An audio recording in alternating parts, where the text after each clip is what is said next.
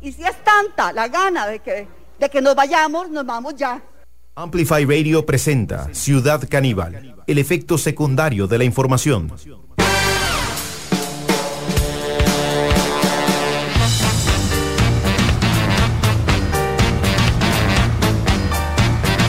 Bienvenidas y bienvenidos a este encuentro con la actualidad. Empezamos con todo. Hoy, último día de trabajo de la actual Asamblea Legislativa.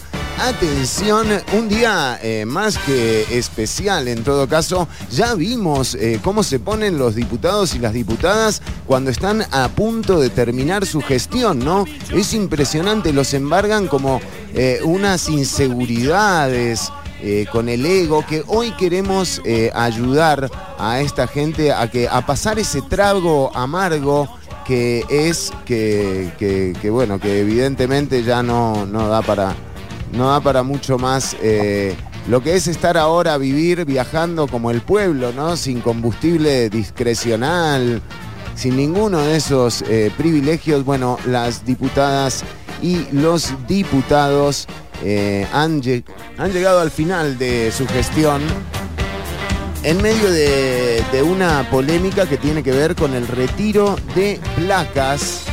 Les bajaron las placas como con la restricción. Ortuño, bienvenido a Ciudad Canibal.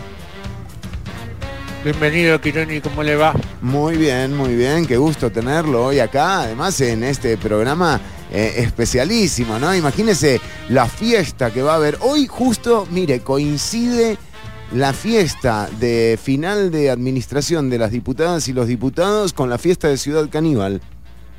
¿Hoy era, Chironi? Hoy es, Ortuño. ¿Hoy era? No, ¿cómo? No empecemos, Ortuño, con esto. O sea, por favor, empezar renunciando así al programa, no. Es que yo cuando se acerca, 2 o 3 días antes tengo unas ganas de salir. Cuando se acerca el día, se le van las ganas. Se me van las ganas. Me acuerdo que tengo que hablar con la gente, que Sí, no me diga. Ortuño, hoy vamos a estar en el Steinboard. Además está la presentación del documental que tiene, que ya fue premiado, de hecho, a cargo de Carolina Ramírez, que estuvo con nosotras el lunes pasado en el Ciudad Canibal pasado próximo. Qué raro, ¿no? Pasado próximo. ¿Existe? Existe, Chironi. Gracias. Como el futuro alejado, es lo mismo. Sí. Futuro pretérito, esas cosas. Ortuño, hoy tenemos un programa especial porque, atención, además de que termina la legislatura, los diputados y diputadas que asumieron en el año 2018, último día de trabajo. Qué lindo, ¿no? Debe estar. Último día, y sí, para nosotros es. ¿Cómo será? Para el pueblo, dice usted. Exacto. No, pero yo digo, ¿cómo será para ellos, no? ¿Será como algo parecido al colegio? Porque digo que a veces la Asamblea Legislativa se parece como a un colegio, Ortuño. Y seguramente tienen que sacarse fotos para el anual, esas cosas. Se ponen la toga.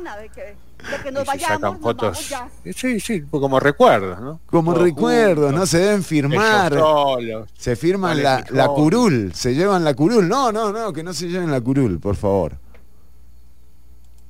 Digo. Sí, debe ser algo así, no sé, habría que indagar más en la intimidad. No estamos invitados yo digo, ¿por qué no pasamos primero, antes de ir al Steinboard, por qué no pasamos primero por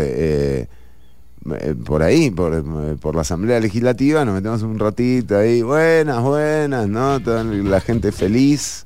Pero no los vamos a reconocer porque ya le sacaron las placas.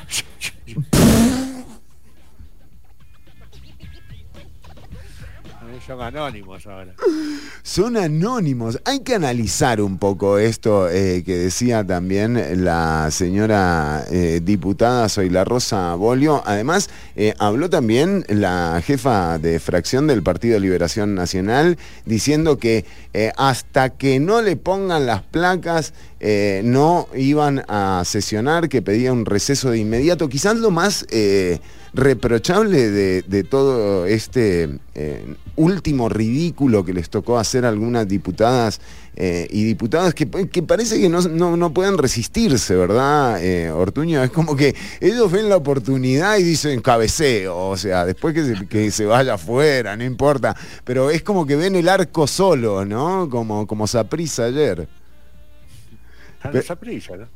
Ganó Saprissa, Ortuño, es correcto, ganó Saprissa, pero bueno, escuchemos lo que ocurría en el plenario legislativo el día de la tarde de ayer, cuando de nuevo había diputadas y bueno, y la fracción, porque la jefa de fracción de Liberación Nacional, María José Corrales, claramente hizo referencia a que había consultado con la fracción y que a raíz de esa consulta habían decidido no sesionar o no formar parte de la sesión o irse a un receso hasta que no les pusieran las placas. Esto ya es bastante lamentable, diría que hasta un poco ridículo por parte de estas señoras y señores, y también nos retrata un poco qué es lo que piensan algunas diputadas y algunos diputados de quienes no lo somos, ¿verdad? Y recordemos que diputadas y diputados hay solo 57. Extraña muchísimo llegar hoy y que ya las curules no tengan ni siquiera nuestro nombre. Porque realmente esto es un irrespeto. Yo creo que nosotros todavía nos cubre la investidura de diputados. Yo creo que deberían de poner las placas en este mismo momento. Consultándole a mi fracción, solicitamos un receso hasta que se nos coloquen las placas, porque todavía yo no lo estoy escuchando. Respectivas para poder así finalizar dignamente. Nos hemos comunicado con la administración y la administración está girando instrucciones para venir a colocar nuevamente las placas. Y si es tanta la gana de que nos vayamos, nos vamos ya. Y me parece que debe dejarse claro que no todos los diputados y diputadas estamos en esa línea de frenar la sesión de hoy por un asunto tan banal y tan ridículo. Gracias. Nos vamos ya. Bueno, y la verdad, si me lo está preguntando a mí, doña Zoila, ¿no? Porque uno nunca sabe, yo le digo, pero váyase ya, doña Zoila, no hay ningún problema. O sea, y mire, se podría haber ido hasta en diciembre con Ivonne Acuña. Ivonne Acuña sí que no se quejó de que le sacaran el nombre de la placa o de la curul. Ahora, le digo la verdad, Ortuño, si yo fuese un diputado o una diputada saliente de la actual Asamblea Legislativa, tomando en cuenta que es la Asamblea que le ha dado el mayor golpe al Estado Social de Derecho costarricense de la historia, yo lo que estaría buscando es más bien que borren mi nombre de todos lados, pero bueno, para gustos, vio cómo es, no hay nada escrito, Ortuño. Así dicen. Así dicen. Ortuño, hoy usted tiene un contenido muy especial, ¿eh? Bueno, siempre usted lo pone así. Es que para mí es muy especial. Para mí es muy especial y hoy salimos a la noche, Ortuño. Hoy es un día de celebración. Puede servir esto. Muy tarde, Chironi. Usted no se preocupe por la hora, Ortuño. Usted lo que tiene que hacer es comprometerse con la causa, Ortuño. ¿Me entiende? Bueno, está bien. Entonces, sí, hoy vamos a estar hablando, ¿sí? Chironi, entonces, entre otras cosas, de cómo coquetear. Ah, mire usted. En realidad vamos a hacer algo lo contrario, es qué es lo que no tenés que hacer si querés coquetear bien. Uy, qué complicado, ¿eh? Me lo explica después. Ah, claro, o sea, errores comunes a la hora de coquetear. Usted lo ha dicho mejor que yo, Chironi. 11. Bueno, vamos a tener esto entonces en un ratito nada más, acá en Ciudad Canibal, errores a la hora de coquetear. También, por supuesto que vamos a estar haciendo un repaso de la obra de la actualidad, exactamente, de la obra de la información, y por supuesto vamos a estar charlando porque el domingo es un día muy especial. Este domingo es 1 de mayo y en el mundo entero está ocurriendo que, que justamente hemos visto como en las últimas 2 semanas, por ejemplo, el segundo mayor empleador de personas en los Estados Unidos, que es Jeff Bezos, tuvo que resignarse de alguna forma a que se crease un sindicato en la bodega o el warehouse de Staten Island, un sindicato que ya ganó la votación y que ahora solamente está esperando reunirse para realizar el contrato de trabajo, o lo que conocemos aquí, que ha sido tan satanizado, ¿verdad? El concepto de convención colectiva y la importancia que tiene este encuentro entre patronos y trabajadoras y trabajadores para justamente mejorar los salarios y las oportunidades de trabajo. Asimismo, también hemos visto cómo Starbucks en varios locales de los Estados Unidos ya han empezado los trabajadores y las trabajadoras a sindicalizarse. Un dato no menor es que Estados Unidos es el país con mayor cantidad de trabajadoras y trabajadores sindicalizados del mundo, y que un fenómeno como el que pasó en Amazon, como el que se tiene que de alguna forma que tiene que digerir ahora Jeff Bezos, una de las personas más millonarias del planeta y una de las empresas que más beneficio captó a partir de la crisis de la pandemia. Es el sindicato de Staten Island, que va a ser presidido por el señor Chris Smalls.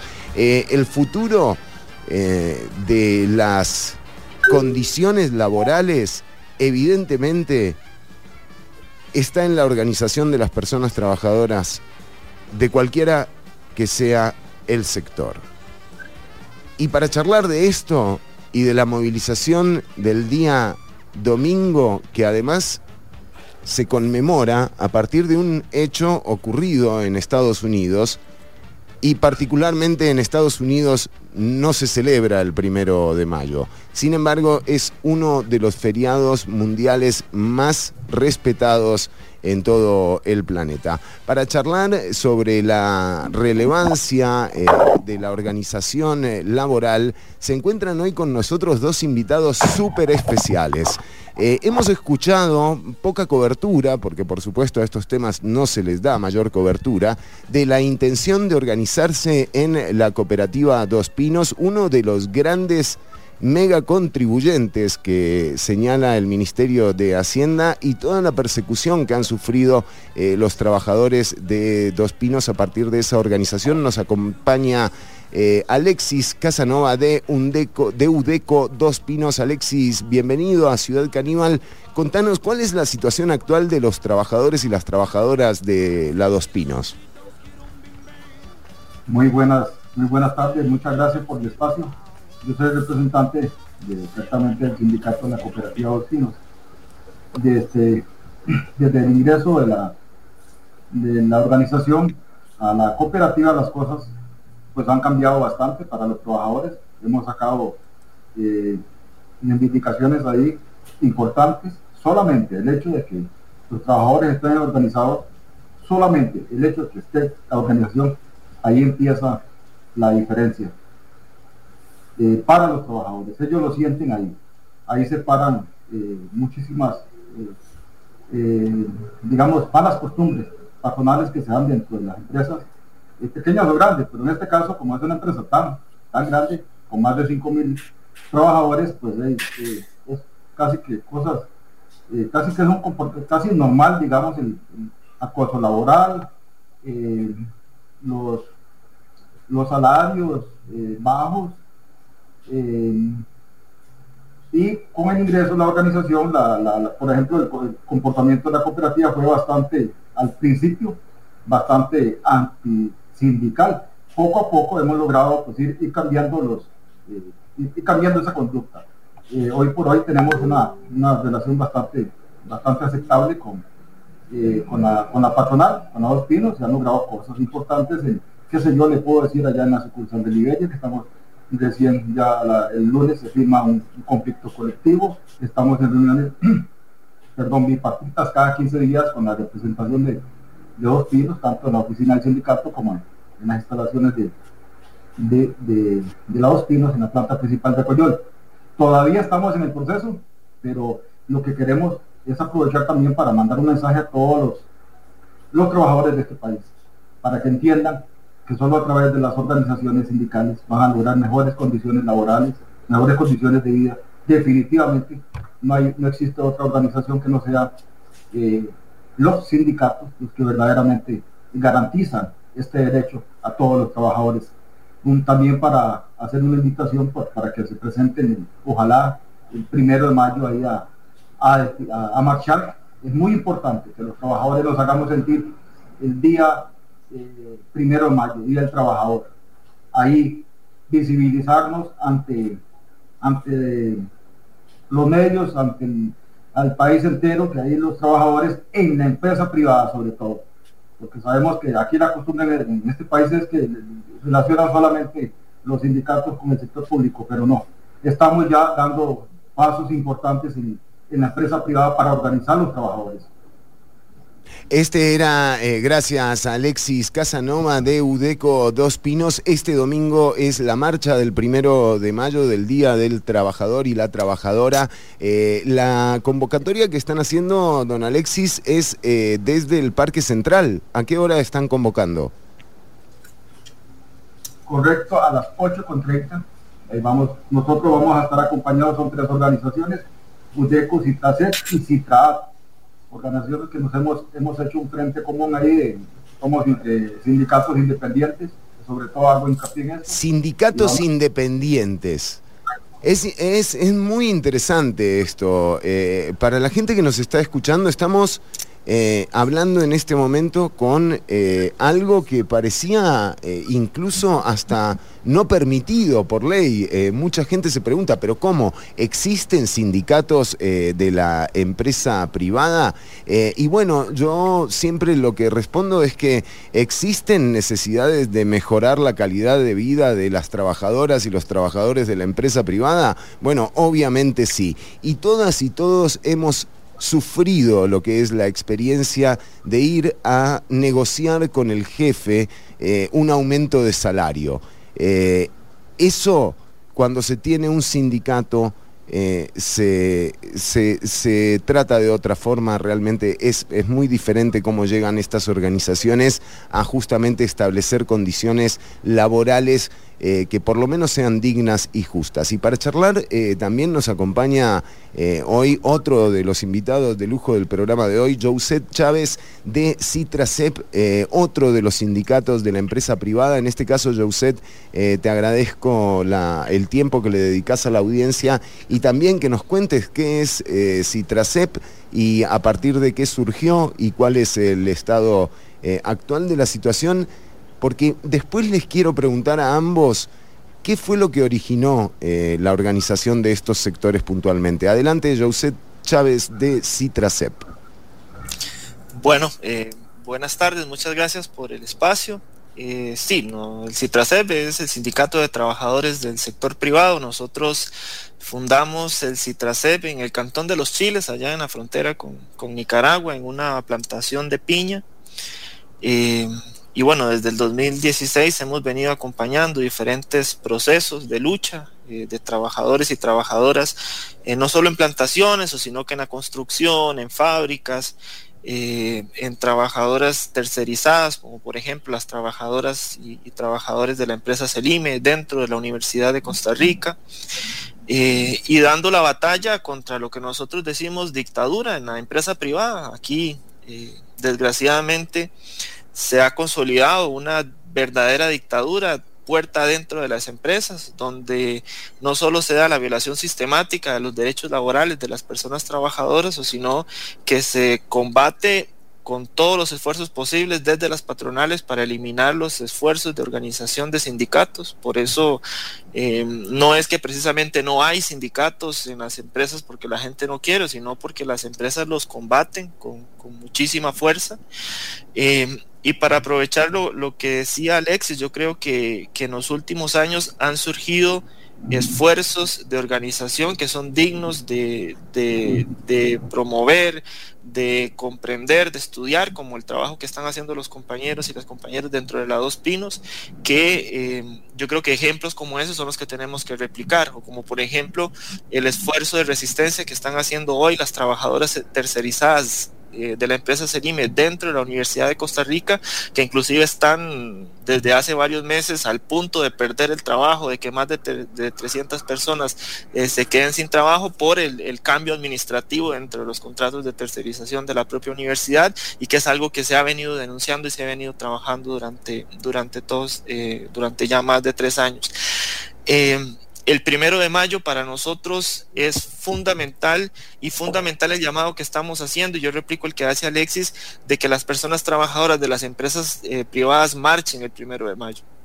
Es una fecha que los patronos nos han quitado, que nosotros pensamos que nos tenemos que apropiar con nuestras banderas, con nuestras luchas el 1 de mayo, y este esfuerzo de unidad sindical de la empresa privada que estamos haciendo nosotros, convocando una columna conjunta, un acto político posterior de manera conjunta, es justamente ese esfuerzo. Porque ya para terminar, nosotros llevamos mucho tiempo, pero en los últimos 4 años la clase trabajadora y el pueblo de este país ha recibido golpes durísimos, desde el plan fiscal, desde la regla fiscal, desde el problema de la ley antihuelgas que nos quitó el derecho a ejercer huelgas en muchos sectores en este país, el problema de la ley de empleo público, la represión y la persecución de luchadores que se dio en distintos momentos, pero principalmente en 2020, cuando fueron a garrotear las comunidades, cuando fueron a los barrios obreros a meter gente presa, cientos de personas llevando procesos judiciales por salir a luchar.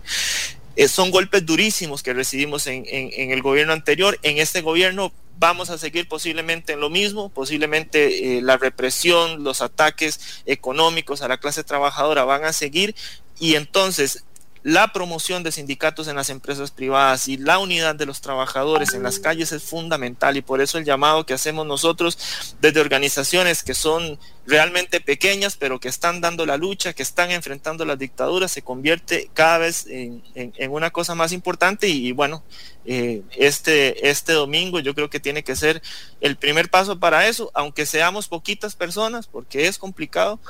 Vamos a representar sectores que están luchando, y vamos a representar esa esperanza de que es la clase trabajadora la que tiene que tomar esto en sus manos, y las que tiene que tomar las banderas principales en las luchas que definitivamente vamos a tener en los próximos 4 años. Hay gracias, charlamos con Joset Chávez de Citracep y con Alexis Casanova de UDECO, de las organizaciones sindicales, de la organización sindical de la Dos Pinos, y te quería preguntar, Alexis, porque marcaste algo muy particular. Uno cree que en realidad los sindicatos y los dueños o las gerencias pasan en una guerra. No se entiende que en realidad se trata de negociar, de ser transparentes, de ver cómo mejorar la posibilidad y cómo acercarse a la justicia también en términos del trabajo, ¿no? Y de lo que reciben, por ejemplo, empresas como la Dos Pinos, y lo que reciben también sus trabajadoras y trabajadores. Pero me decías que no, que en realidad en este momento están teniendo una muy buena relación con la patronal. Quería preguntarte si siempre fue así, si al principio de la idea de organizarse como personas trabajadoras dentro de la Dos Pinos fue bien recibido, y qué fue lo que originó esa necesidad. Muchísimas gracias, me gusta esa pregunta, porque me da la oportunidad de ampliar un poco sobre el tema. Esa es la realidad hoy en día, pero esto costó. A mí en lo personal me ha costado procesos penales, porque en este país, lo digo, aquí existe la criminalización de la protesta social. Yo soy prueba viviente de ello. Sobre mi persona pesa un proceso precisamente por una marcha del 1 de mayo. Esto es algo pues, increíble, pero esa es parte de la realidad que nosotros como trabajadores vivimos y sufrimos. Pero se ve la luz al final del túnel. Aquí la realidad, como usted bien lo apunta, sí se puede superar, ir superando. La OPI nos ha pasado un proceso han tenido que primero pasar por el rechazo, a tener que ir adaptándose poco a poco a la realidad de que en realidad, los trabajadores también tenemos derecho a la organización, a defender de forma colectiva los derechos y eso se ha ido logrando poco a poco. La mayor parte de nuestros afiliados, agremiados, son de los compañeros que distribuyen el producto. Una de las labores que hacen los sindicatos, porque mucha gente no tiene conocimiento o tiene muchos prejuicios alrededor del tema sindical. Yo les voy a decir algo. Una de las cosas que nosotros hacemos, nos abocamos sobre todo al tema de salud ocupacional. Procuramos que los compañeros que trabajan, qué sé yo, con los camiones salgan, que en las unidades salgan en buen estado, qué sé yo, el equipo de trabajo, las herramientas de trabajo que vayan en óptimas condiciones, uniformes, zapatos, qué sé yo, todas estas situaciones. Eso es lo que procura el sindicato. Los sindicatos no es como lo pintan, que el sindicato llega a una empresa y la quiebra. Eso es totalmente falso y lo aclaro bien. Nosotros procuramos siempre estar en armonía con la empresa, pero siempre que se respete, se garantice el respeto de los derechos de los trabajadores, sobre todo eso. Y se puede lograr, y nosotros somos en Dos Pinos prueba viviente de que eso se puede hacer.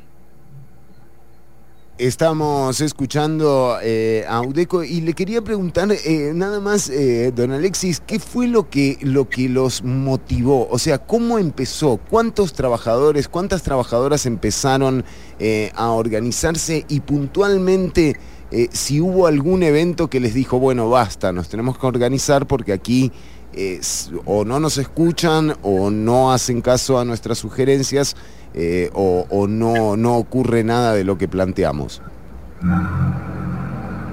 Sí, precisamente a partir del momento que se intensifica, digamos, por parte de la patronal, veo que no se respetan los derechos. Yo le voy a decir una cosa, yo entré a Dos Pinos y por 19 años oculté que yo era un sindicalista. ¿Por qué lo hago? Lo hago porque en la empresa privada no se puede hablar de sindicatos. Se habla de sindicatos, digamos, en Dos Pinos, cuando yo entré, mencioné la palabra sindicato. Imagínense, hace 4 años que lo hice la primera vez, pues se armó todo un tumulto ahí.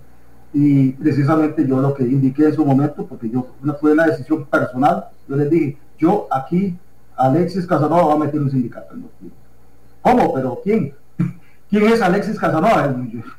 Yo, a partir de ahí, yo ya les dije, soy un sindicalista y voy a procurar que los trabajadores me apoyen para crear la organización. Eso fue que lo hice porque vi que ese era el momento idóneo, porque había muchas situaciones, muchas injusticias vi yo ahí. De hecho, yo le indiqué ahí en su momento a la persona que me atendió el departamento de personal que yo no veía pues digamos, al departamento que debería encargarse de velar porque se cumplan el tema de los derechos laborales, que es el departamento de capital humano, el departamento de personal. Yo no lo veía haciendo su labor. O sea, no veo que el trabajo de ustedes sea efectivo. Por lo tanto, creo que ya es hora. Eso lo dije el 2 de abril del 2018. El 11 de abril de ese mismo mes me despiden. Lo cual no lo despidieron, Alexis, a usted lo despidieron. O sea, usted dice esto y a la semana lo despiden, más o menos, 9 días.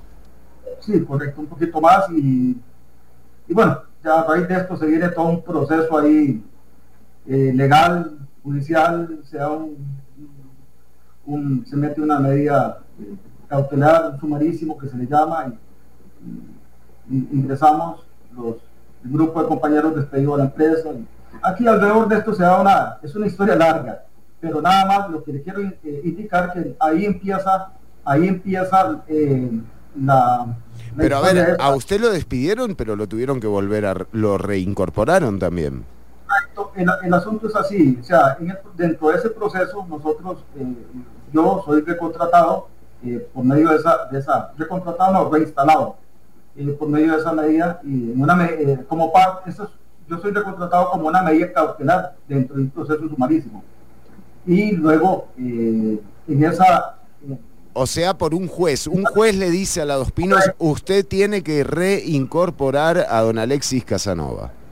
No solamente Alexis Casanova, sino fuimos varios compañeros, como 15, 16 compañeros los que fuimos reinstalados del Departamento de Seguridad, y ingresamos nuevamente a la cooperativa.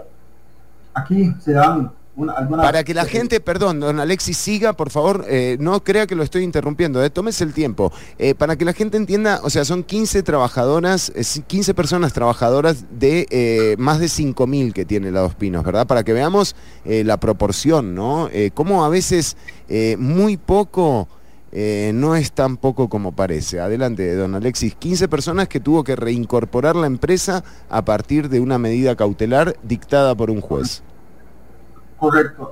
Aquí se da todo un proceso, hay una actitud de la empresa de cuestionar la forma en que el sindicato había sido constituido, entre ellos que ya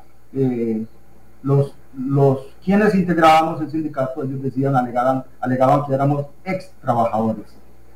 Aquí hay una situación que debo aclarar, y fue el sumarísimo como tal, la demanda, los trabajadores la perdemos. La juez cancela la medida cautelar, y ahí empiezan, esto se va a la sala segunda, y ahí los magistrados pues, le dan la razón a la patronal, pero aquí ya en esa medida cautelar se incorporan otros compañeros que son empleados activos del departamento de ventas, y ya la situación, ya había ya el sindicato estaba desde un inicio, ya estaba con el respaldo, y esto lo aclaro, con todo el día el visto bueno del Ministerio de Trabajo. Pero en vista del cuestionamiento, y esto voy a aclararlo bien, en vista del cuestionamiento que hace la empresa, los trabajadores, el 29 de febrero del 2020, en una asamblea, pues acordamos para que la empresa no siguiera con de este cuestionamiento, que éramos ex empleados, porque de hecho yo era ex empleado, pero yo estaba al frente del sindicato.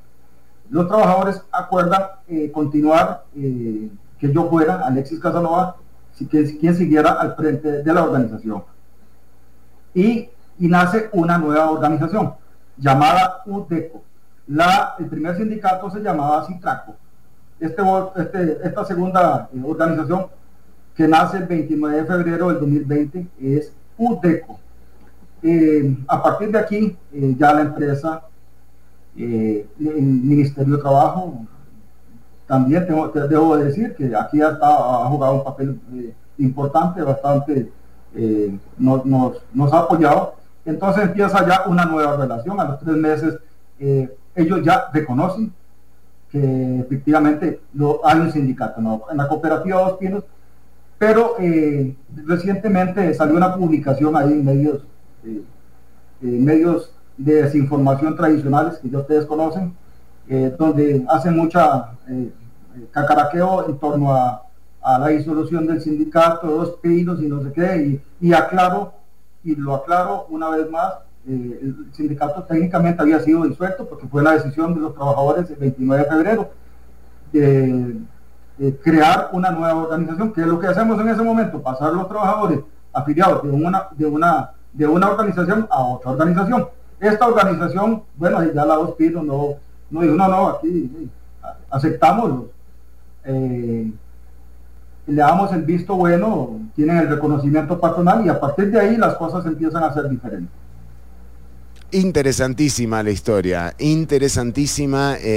Joset hacía bien en indicar al principio que hay que tomar este ejemplo de la Dos Pinos como una experiencia y entender que claramente si sos una trabajadora o un trabajador de un sector y lográs organizarte con un grupo significativo de personas, llegás al Ministerio de Trabajo, el Ministerio de Trabajo es el que te puede ayudar a instalar una organización como lo hicieron las trabajadoras y los trabajadores de la Dos Pinos, no sin antes sufrir la persecución que nos relataba don Alexis Casanova.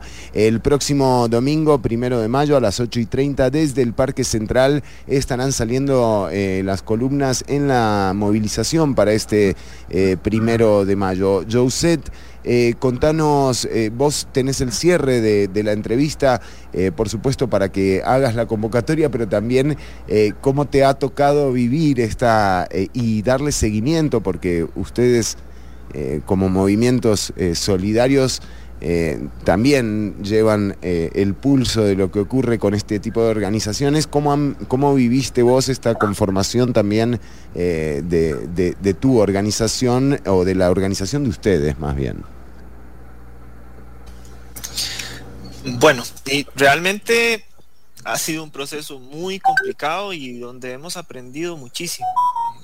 Desgraciadamente, desde la contrarrevolución del 48, los empresarios de este país y los gobiernos han hecho una unidad permanente contra la organización de los trabajadores a nivel sindical y también a nivel político, ¿verdad?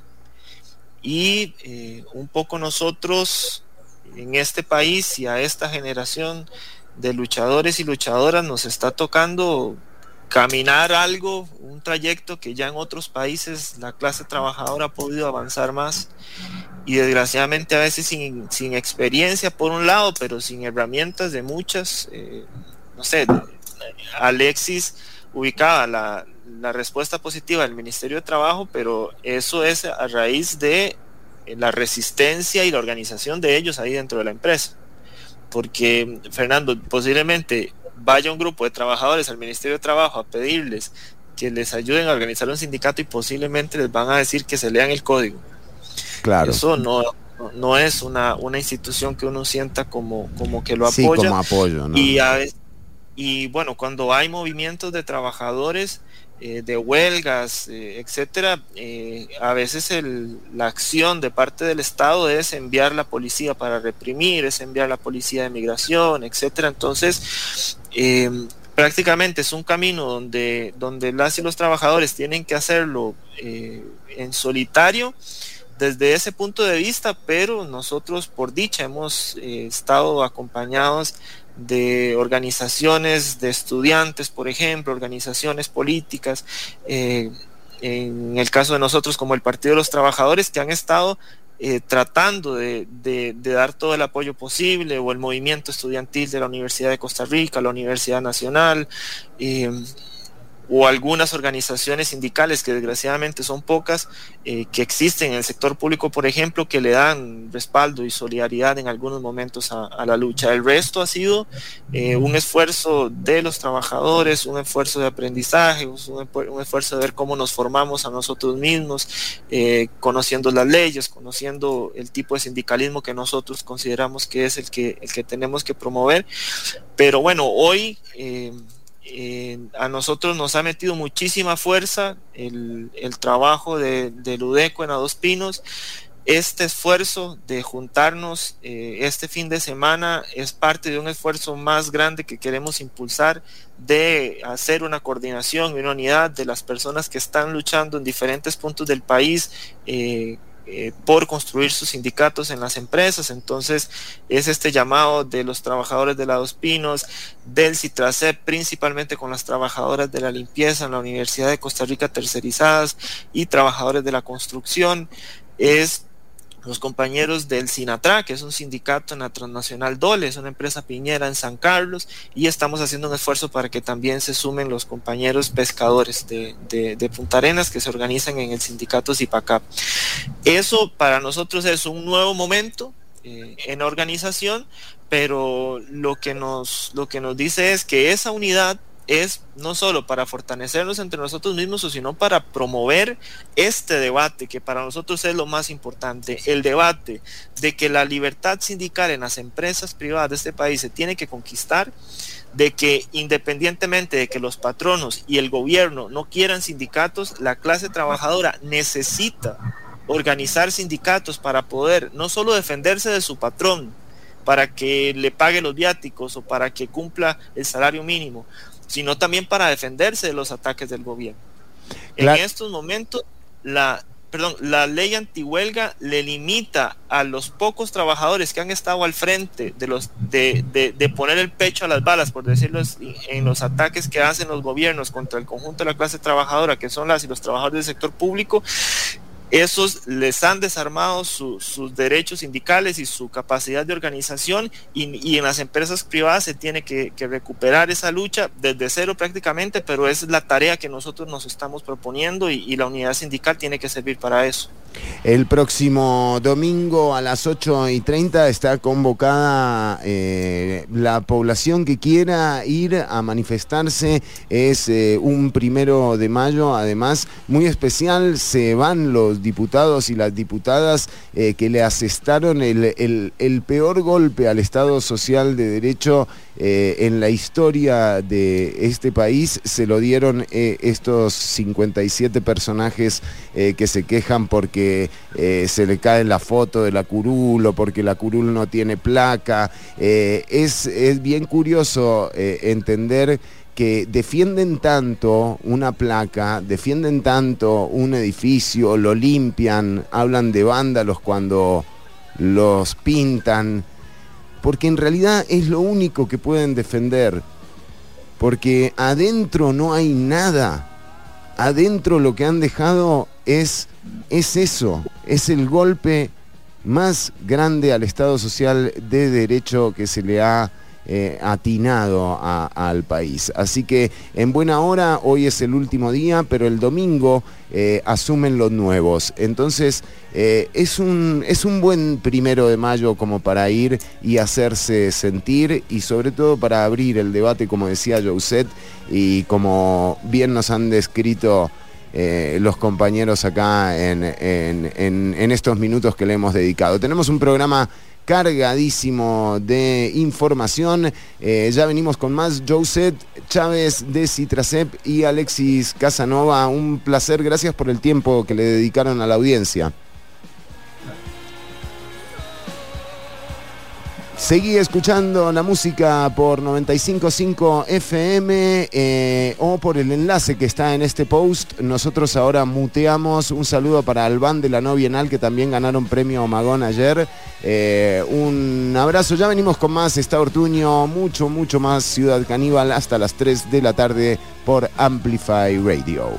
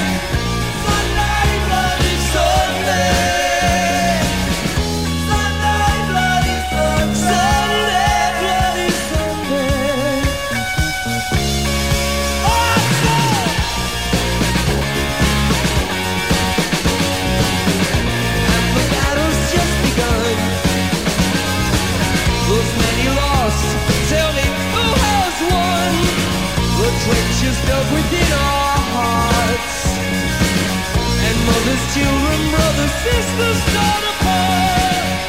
Sunday, bloody Sunday. Sunday, bloody Sunday. How long must we sing this song? How long, Tonight, we can be as one. Tonight.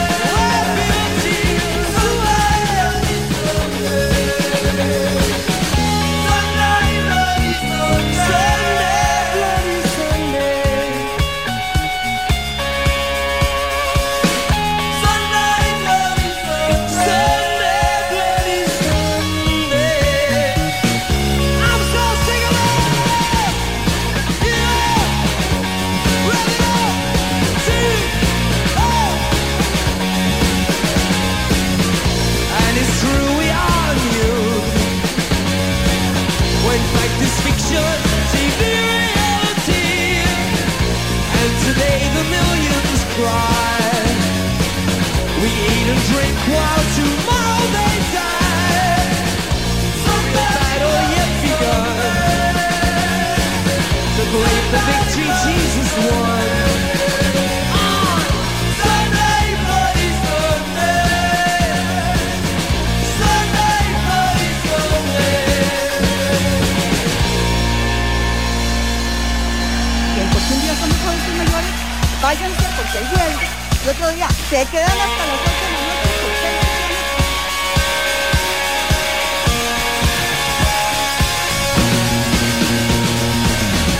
Sunday, Bloody Sunday. Sunday, Bloody Sunday. Sunday, Bloody Sunday. Sunday, Bloody Sunday. Y es tanta la gana de que nos vayamos, nos vamos ya. El efecto secundario de la información. Ciudad Canibal. Lunes y jueves de 1 a 3 de la tarde por Amplify Radio. Amplificando cultura. Amplify Radio 95.5. La voz de una generación.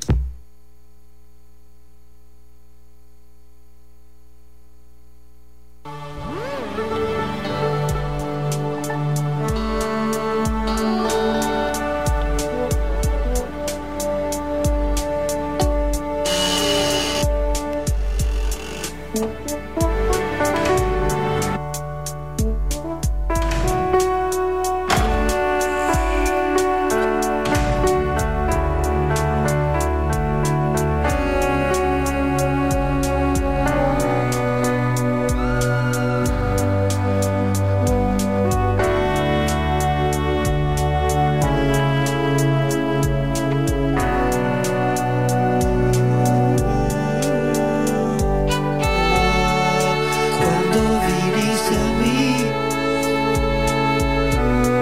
cerré la puerta pero abrí. Asesíname, asesíname.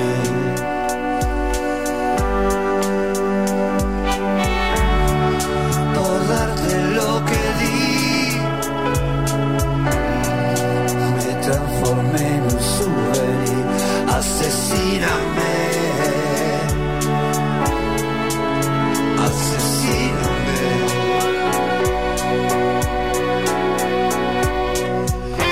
Dejé tu imagen en el cajón, guardé tu alma en el melotron. No quiero más que me des con cuentagotas tu amor. Es solo rock and roll, pero ya es mucho para vos. Asesíname, asesíname.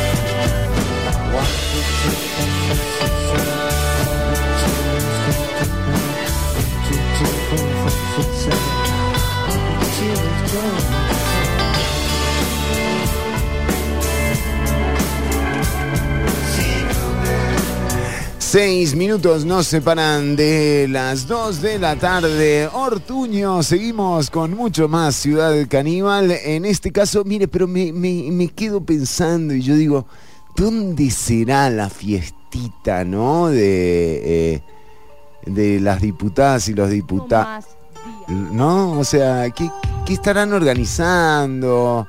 ¿Habrá, por ejemplo, amigos secretos en la fiesta de la alegría de los dipus?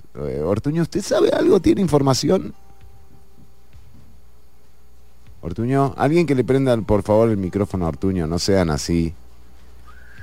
Sí, ya le dije, no puedo. Los amigos secretos es como el psicólogo, no se puede. ¿No se comparte? No se comparte datos, sí, no, es imposible que funcione. Sí, porque, ¿no? Ustedes me tienen que entender, Chironi. Es verdad. Bueno, Ortuño, pero entonces pasamos de esta forma a lo que tenemos preparado para el programa de hoy. Y vaya sección la que vuelve. ¿Cómo se llama esta sección, Ortuño? ¿Cómo se llama? ¿Cómo se llama? ¿Cómo se llama? Bueno, ahora la producción ya nos va a decir, Chironi. Bueno, pero podemos llamarla tendencias. Tendencias. Hacia el original. Está bien. Tendencias. Tendencias, sí, puede ser. Muy bien. Vamos con tendencias, entonces. En realidad son 10 dencias. Usted lo traduce, además. Chironi, el inglés es algo que me fascina. Ortuño, se dio cuenta que viene Joan Manuel Serrat. Se viene a despedir. Me imagino que se va a despedir de usted. ¿O ya se despidieron ustedes alguna vez?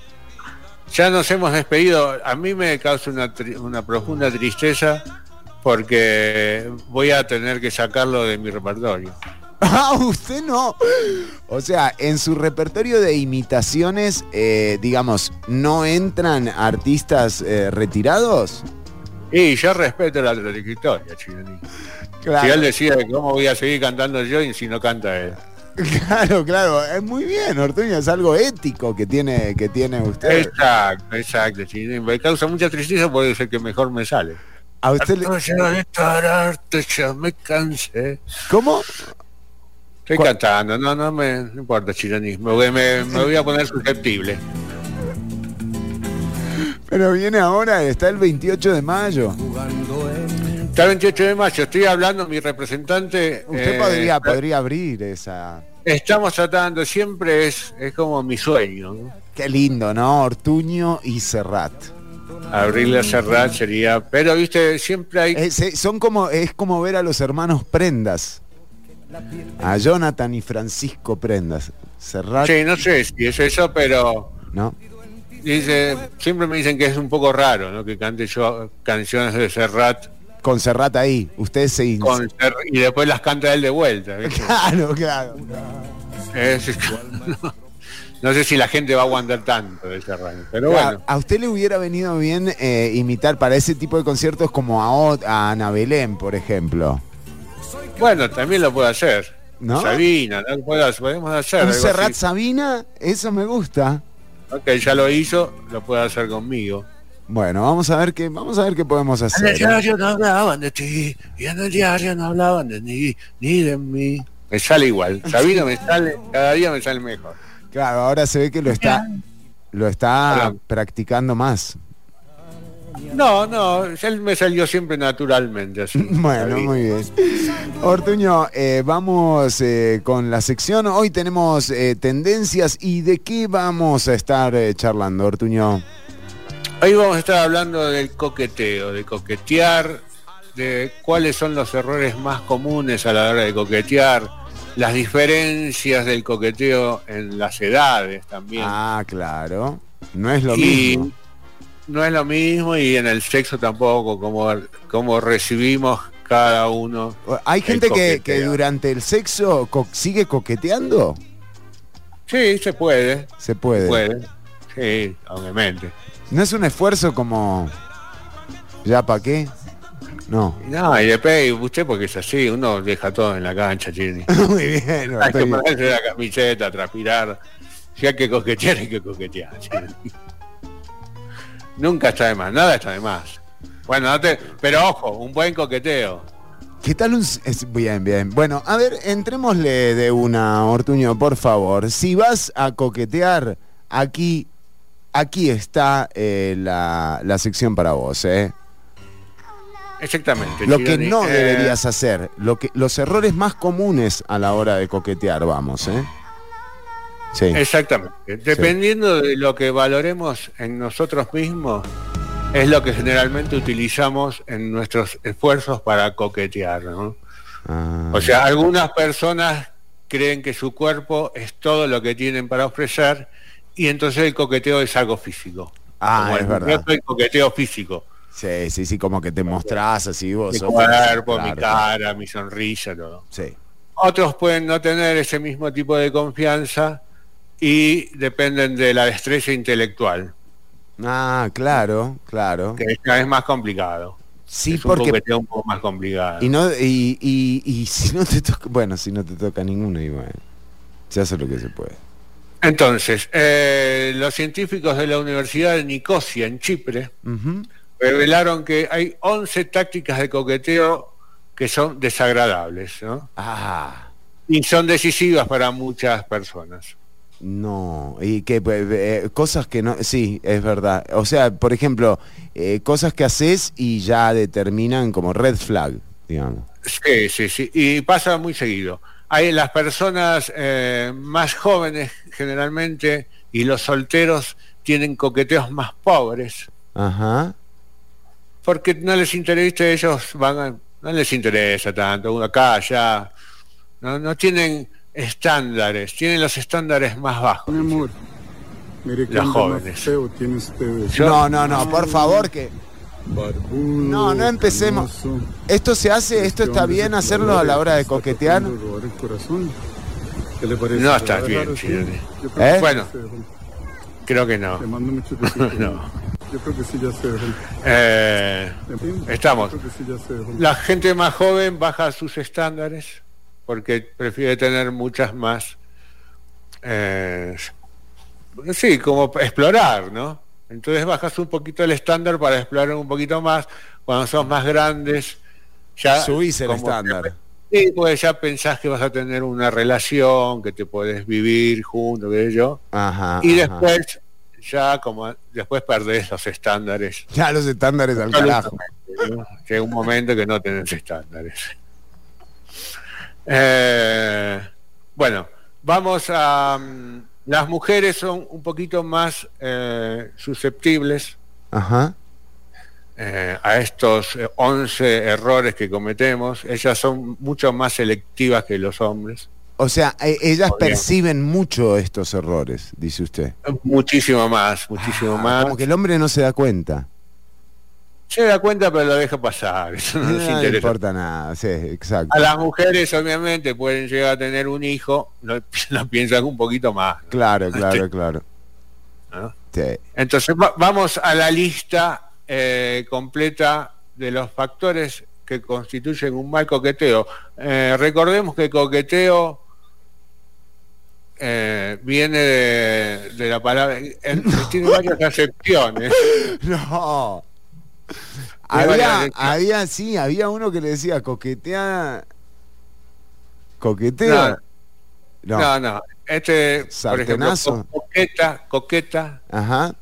Viene de la palabra francesa, ¿no? Que significa parecer atractiva, que cuida su arreglo personal. Pero también tiene una raíz latina, que viene de coco, que significa cacareo o cloqueo, que es el sonido que usan los gallos cuando quieren aparearse con las gallinas. Coqueteo. Es un buen sonido. Coqueteo.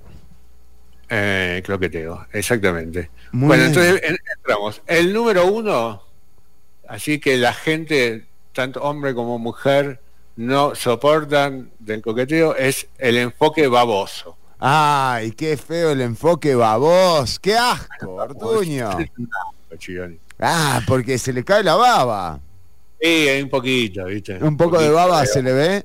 de baba se cae. Sí. Qué hijo de mil. Ojo vidrioso, ¿no? Y viene así como con la baba colgando. La babilla, ¿no? Un acercamiento, un jadeo. No.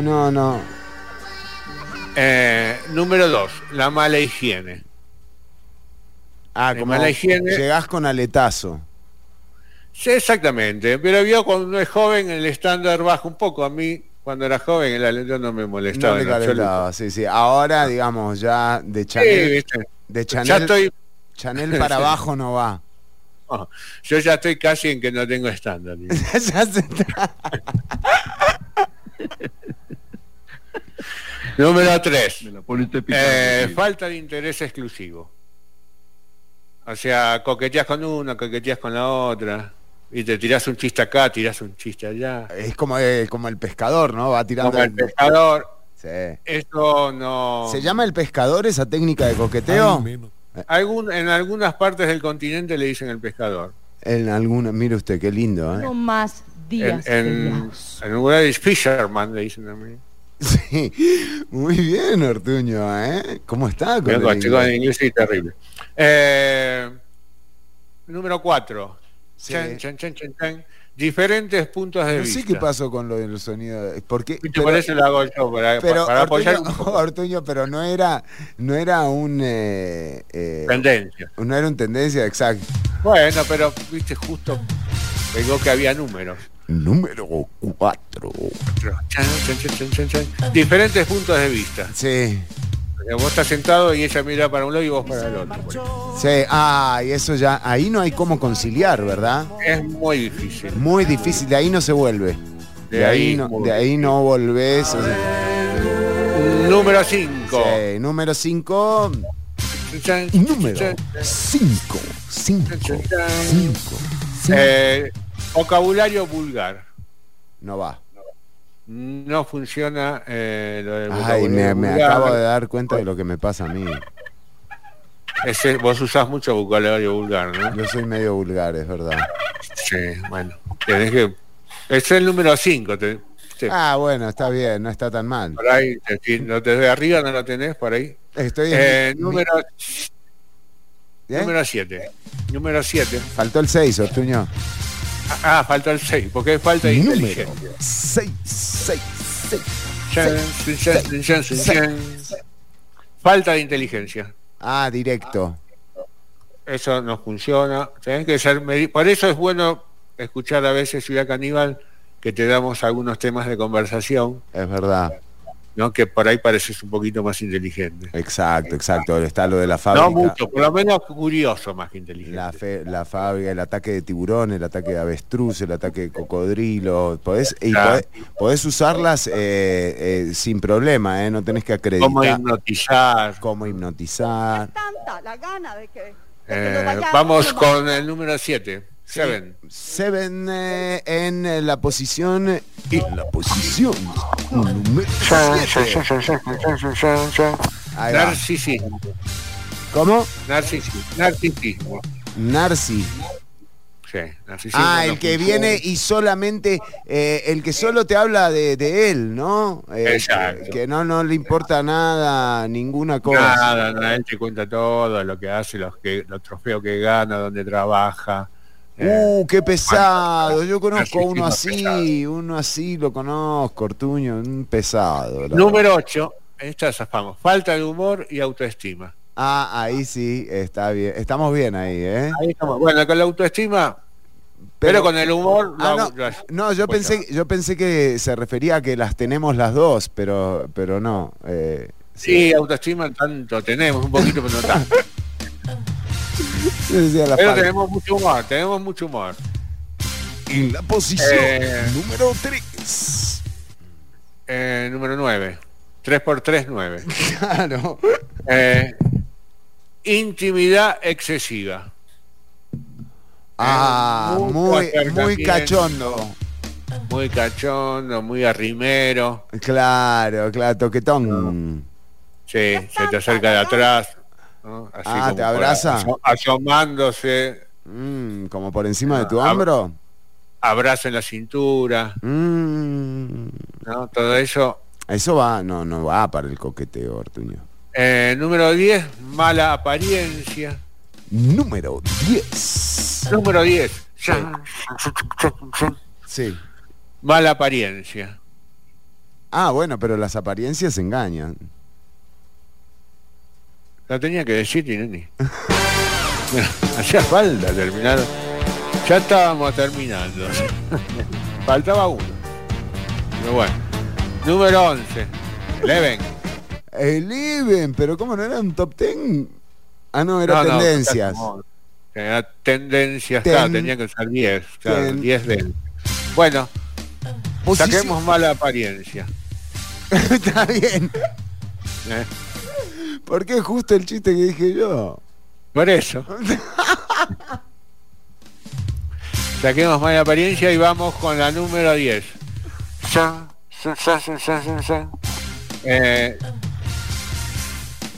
Ahí está. Tacañería. Ah, la cañería no. Tacañería. Por favor. Así habíamos que terminar. Así teníamos que terminar arriba. Ese era el chiste. La cañería no.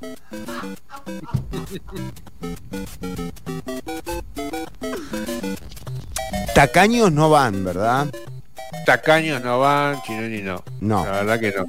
Ofrecer, pagar una vez, ¿viste? Sí, no sí. deja pago yo. Usted, Ortuño, en eso, o sea, usted es muy cuidadoso, ¿verdad? Yo soy cuidadoso. Yo soy tacaño, pero yo soy un autotacaño. Ah, usted es tacaño con usted mismo. Con lo mismo. ¿Para qué me voy a comprar si ya tengo? Otro pantalón. ¿Para qué si ya tengo? Ahí no soy súper tacaño. Bueno, pero está bueno no hacerlo en estas situaciones, Ortuño, porque... No, en esa situación no soy. Yo soy pagador. Bueno, muy bien. Estos fueron las 11 recomendaciones, Ortuño, ¿le parece? Las 11 no recomendaciones, exactamente. Perdón, los 11 errores típicos a la hora de coquetear, más bien, ¿no? Exactamente, los peores. El baboseo es el peor de todos. Sí, en la posición número 1. Se mantiene en la posición número 1. Se mantiene, va cambiando a veces mala higiene con falta de interés exclusivo. Ahí se van turnando. Depende de cómo vota la gente. Recordá que las votaciones que están abiertas. Sí. Este es un ranking que manejás vos y que según tus llamados y tus votos, las canciones suben o bajan en el ranking. Ah, no. Bueno, qué sé yo. Está bien, Chileni. Vamos a música. Vamos a música, ¿qué vamos a escuchar? Vamos a escuchar música nueva. Denzel Curry y T-Pain, que estuvo en el Picnic. Troubles. Got some troubles that these girls can't fix. We must struggle because life's a bitch. Think you happy when your ass get rich. Blow my money cause I bag it. Shit. Got some troubles that these girls can't fix. We must struggle because life's a bitch. Think you happy when your ass get rich. Blow my money cause I bag it. Shit. I just lost my house to the drought, ayy. Now I'm staying on my mama couch, ayy. Told me get a job or the bounce, ayy. Never pay that bill, I cop an ounce, ayy. I could spend a 20 on a dub, but I can't even spend it on some shit I really love. I need some TLC, but bitches treat me like a scrub. I gotta drive my mama car to pull up to the club. Ain't nothing left to do, but now a nigga gotta hustle. I got it out the mud and then I did it out the muscle. Maneuver through the game, I put my niggas in the huddle. Now we all just running rounds and fitting pieces to the puzzle. Why, nigga, ayy. Got some problems that the music can't fix. Whole squad, everybody on the dick. Get on my dick. More money, more problems, and we lit. All my exes texting saying I ain't shit. They say get the bag, go and be yourself. Pretty bitches say I need to be myself. When I was down bad and I needed help, passing by me on the street, you should've seen yourself. Yeah, how did you not remember how it was then? Now all of a sudden I got no cousins. Rolling up in my gate trying to get buzzed in. You don't give a damn, I don't give a fuck. I can't swim, I got a pool and I'ma drown in it. Drunk on the water, they going clown fishing. I be on my own, don't be announcing shit. The chopper make beautiful music play around. Ain't nothing left to do, but now a nigga gotta hustle. I got it out the mud and then I did it out the muscle. Maneuver through the game, I put my niggas in the huddle. Now we all just running rounds and fitting pieces to the puzzle. My nigga, ayy. some troubles that these drugs can't fix. We must struggle because life's a bitch. Think you happy when your ass get rich. Blowing money cause I bag it. Shit, got some troubles that these drugs can't fix. We must struggle because life's a bitch. Think you happy when your ass get rich. Blowing money cause I bag it.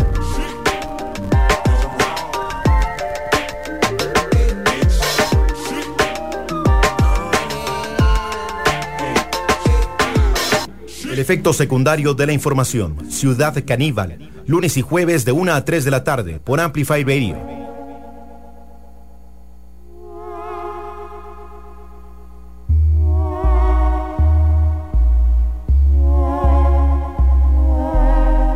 Algún modo consigo disfrutar el paisaje, olvidarme del miedo, esperar a que baje.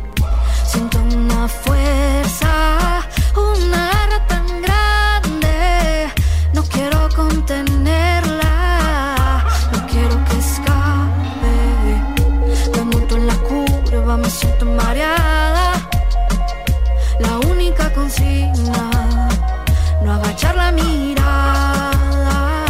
Y si me dan sal o caramelo, lo que digan me sobra, para mí yo voy primero. Mi fuego es sincero, tu opinión brillo extra pa' mi cuero. Ando mañosa,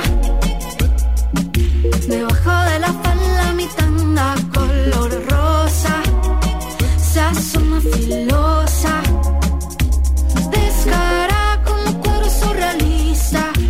Pinto el movimiento en la pista, bajo lento al pavimento, saco chispa, pa' esta vara nací lista.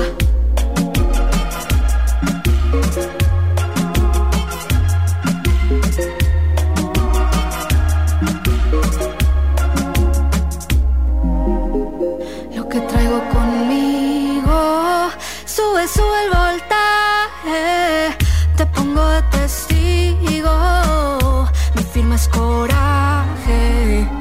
Por donde camino no me atraso con nadie, los falsos amigos impulsan el viaje de todo lo que está a punto de ocurrir. Hay algo fulminante, un punto de inflexión que voy a seguir. Pongo las fichas y el tablero, voy a paso tranquilo pero con pulso de acero.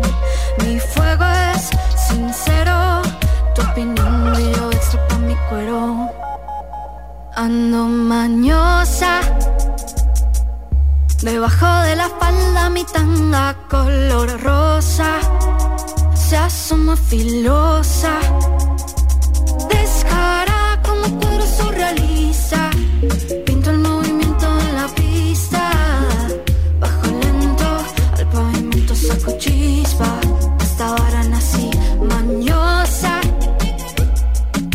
debajo de la falda mi tanga color rosa, se asoma filosa, descara como cuadro surrealista.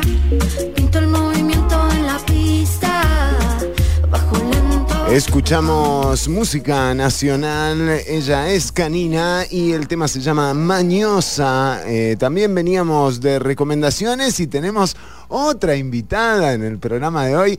Una invitada que yo diría que es como parte de este programa realmente. Adri Cordero. Adri, bienvenida a Ciudad Canibal, qué placer tenerte acá. ¿Cómo estás, Fer? Gracias por darme este ratito para contar las cosas que ando inventando. Bueno, y también para seguir con las recomendaciones, Ortuño, ya le recomendamos a la gente qué hacer, o más bien cuáles son los errores más comunes a la hora de coquetear. Ojo, porque se viene una feria con productos especiales y Adri nos va a contar este fin de semana dónde podés ir a tomar mate, comer alfajores, tomar helado. Bueno, ¿qué más hay, Adri? Contanos un poco. Bueno, me estás haciendo lío con las fechas porque... No sé, bueno. Eso es el 21 de mayo.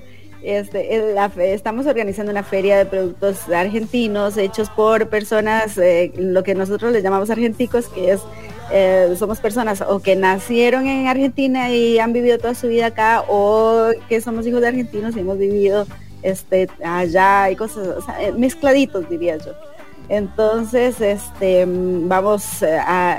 algunos tenemos emprendimientos y los estamos juntando en una feria para que tanto la comunidad de argentinos en Costa Rica como el público en general pueda ir a comprar milanesas, alfajores, a comer choripán, a tomar vino argentino, a tomar mate, que les enseñen cómo hacerlo, que les vendan el matecito, la bombilla, la hierba, todo. Así que, y van a haber varias cosas artísticas también. Vamos a tener un dúo que canta tango con un bandoneonista, va a haber una pareja que baila tangos, vamos a tener circo con arácnido. Uy, qué bueno, Sebas. Sí. Y vamos a tener también una chica que todavía no le tiene un nombre a su grupo, pero canta covers de rock argentino.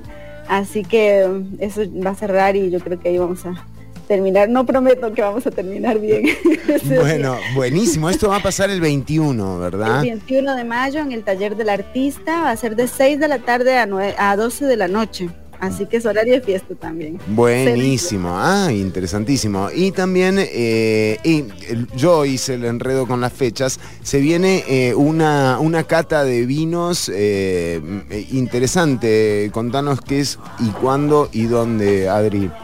Bueno, este es un poco un invento de sobrevivencia que he hecho yo. Es una cata que ahora se llama Jale a Viñar. O sea, me ocurrió así como... Porque la idea nace de que yo a partir de la pandemia empecé a vender vinos a domicilio, ¿no? Y mis clientes no saben mucho de vinos. Entonces esperé un poco que bajara el tema de la pandemia para poder armar un espacio donde pudieran compartir, que haya una sommelier que les enseñe sobre los vinos que están comprando normalmente, y que además, que vos que me conoces, sabes que soy así una alcohólica. No, nada que ver, nada que ver. Además, nada que ver. Por favor. No, nos queremos mucho con Adri, por eso me tomo esa libertad, ¿verdad? Pero sí. 20 años de amistad, qué terrible. Sí, entonces la idea es, o sea, yo que soy más del campo nacional y popular, mi idea es bajar este tema de los vinos, ¿no? Que siempre es como una cata en un lugar fresa, carísima, con claro, que toda la parafernalia es muy fresa. Y los bocadillos son carísimos, pero son así diminutos, entonces mi idea es que vayan, prueben vinos que son más accesibles en precio y que además son de buena calidad, eso sí, pero que los puedan maridar con cosas que pueden o preparar en sus casas o conseguir en el supermercado. ¡Qué bueno! Sí, así pueden. Claro, podés aplicar. Una noche de vinitos, claro, aplicarlo a tu vida real y no andar con los champiñones y caviar. Sí, exactamente. Interesante. ¿Esto cuándo es y dónde ocurre? Esto es el 6 de mayo, o sea, de este viernes en 8.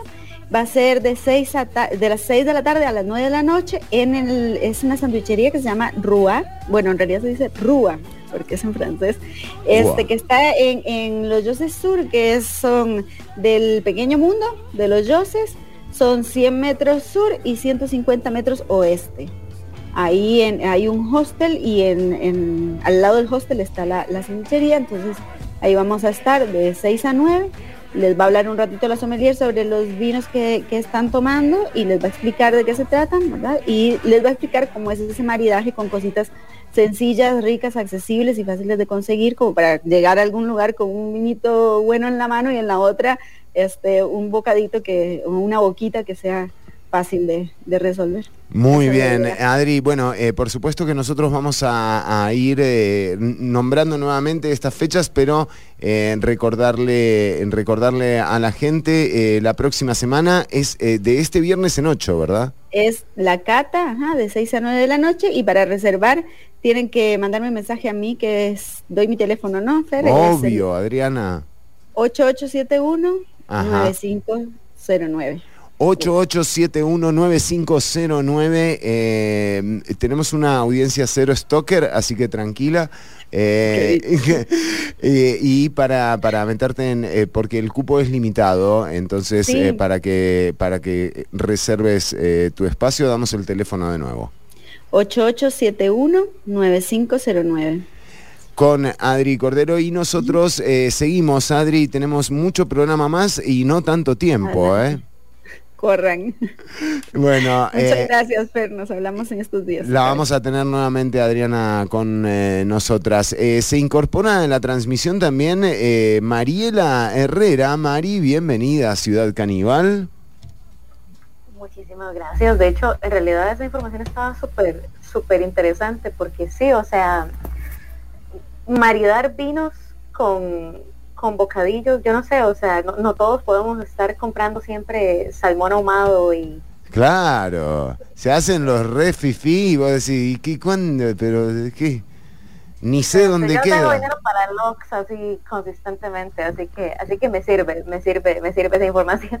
Muy bien, bueno, y Mariela, en un ratito nada más, atención porque se cumple, creo que Adri quería decir algo, ¿verdad? No, está bien, muy bien. Bueno, Mariela tiene que llamar entonces. Tenemos en un ratito nada más, vamos a tener a uno de nuestros oyentes favoritos al aire. Pablo Jarquín va a estar con nosotras charlando sobre este mes que de alguna forma también se ha utilizado para visibilizar a las personas con autismo. Pablo tiene autismo y va a estar charlando con nosotros en un ratito como para entender también un poco más digamos, qué les pasa a las personas que pertenecen a ese espectro, ¿no? Entonces vamos a tenerlo a Pablo en un ratito nada más, pero cada vez que viene Mariela Herrera, ¿hay alguna noticia, hay alguna novedad? Les voy a hablar de comida, de hecho. ¡Qué bien! Sí, exactamente. Entonces se quiere así como que le tire la noticia, ¡papá! De un solo en ese preciso instante. Súper. Pues no, de hecho, recientemente, el mes pasado, de hecho, salió un estudio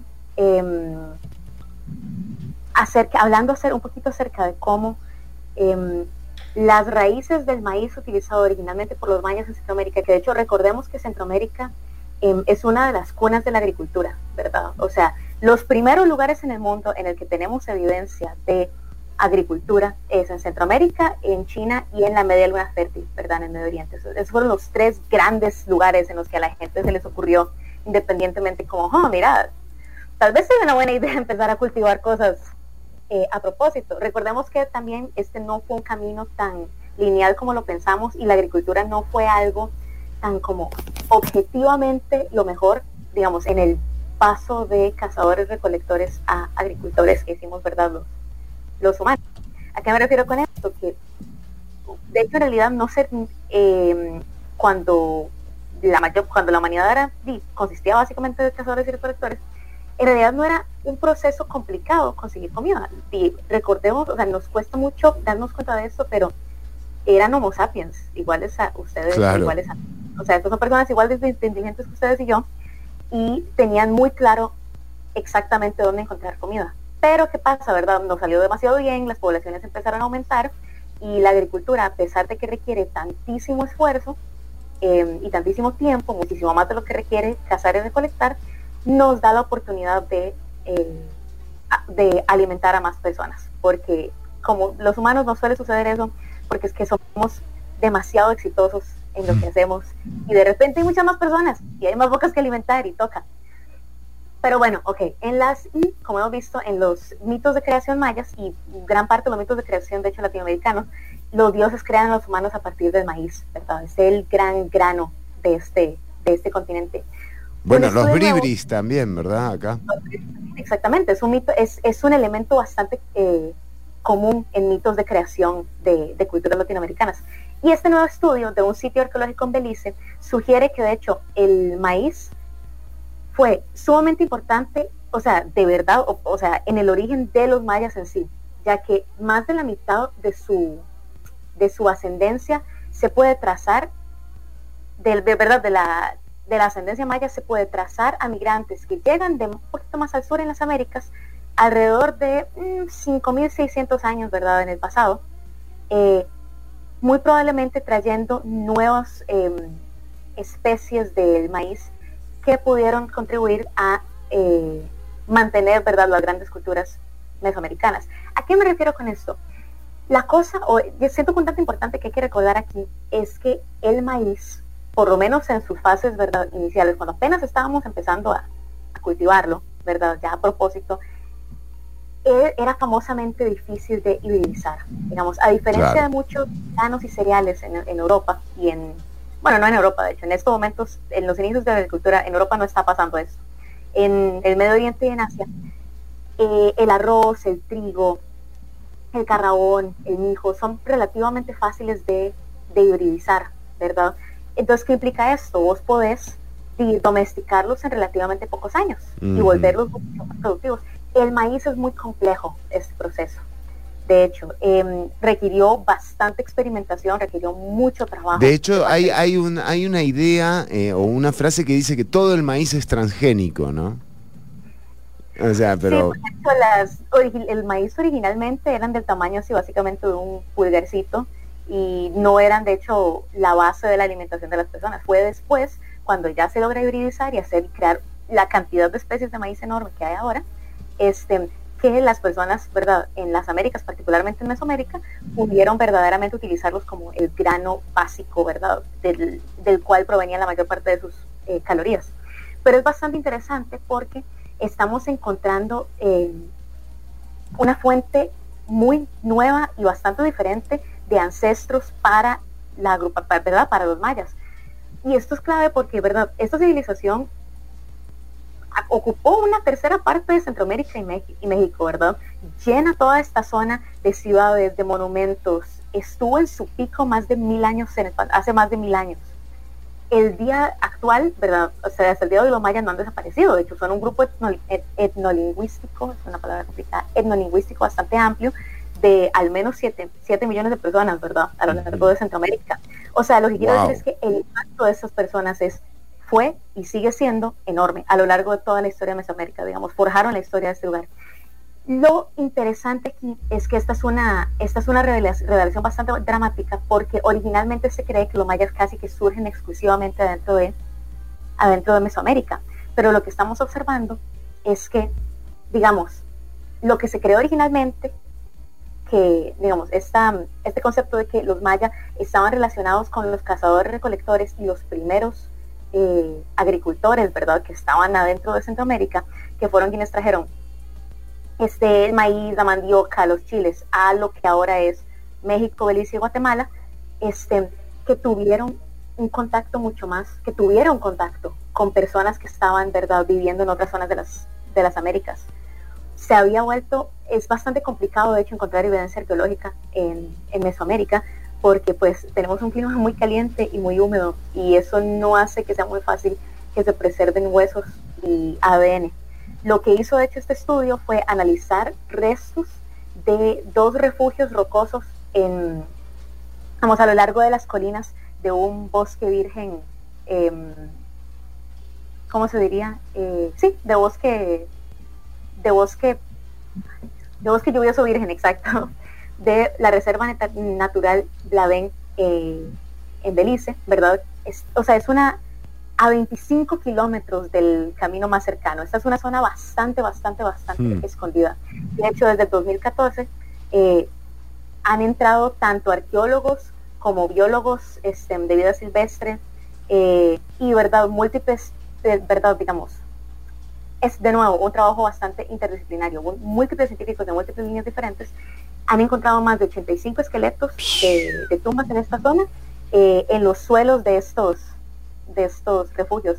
Recordemos que de hecho una tradición maya, digamos, por lo menos en este momento histórico, era enterrar a las personas debajo de sus casas. De hecho, era bastante común que incluso vos construyeras tu casa ya con un espacio debajo de ella para que cuando llegue el momento, vas debajo de la casa. Muy Breaking Bad todo, siempre. pero sí, de hecho, encontraron... ¿Perdón? No. Ya, yo como... Pero sí, es bastante interesante cómo, digamos, empezamos a encontrar que las personas que fueron enterradas en esta área, alrededor de 9.600, 7.300 años en el pasado, se parecen bastante a cazadores recolectores que son descendientes de una migración bastante antigua, tanto desde Norteamérica como desde Sudamérica, pero después de, esto suena raro, después de hace 5.600 años, este ADN presenta un cambio bastante importante. Todos los 15 individuos a los que lograron datar con carbono después de hace 5.600 años estaban más relacionados a otro grupo de indígenas, de personas indígenas, que ahora, digamos, como genéticamente podemos trazar esta línea a personas que viven desde el norte de Colombia hasta acá, hasta Costa Rica, y hablan, digamos, una línea de lenguas diferente a la maya. Entonces, digamos, están asociados a hablantes de la lengua chibchán, de hecho. Entonces, esto lo que nos muestra es un movimiento muy importante desde el sur, y una mezcla mucho más compenetrada entre estas agrupaciones de personas de las que se esperaba originalmente.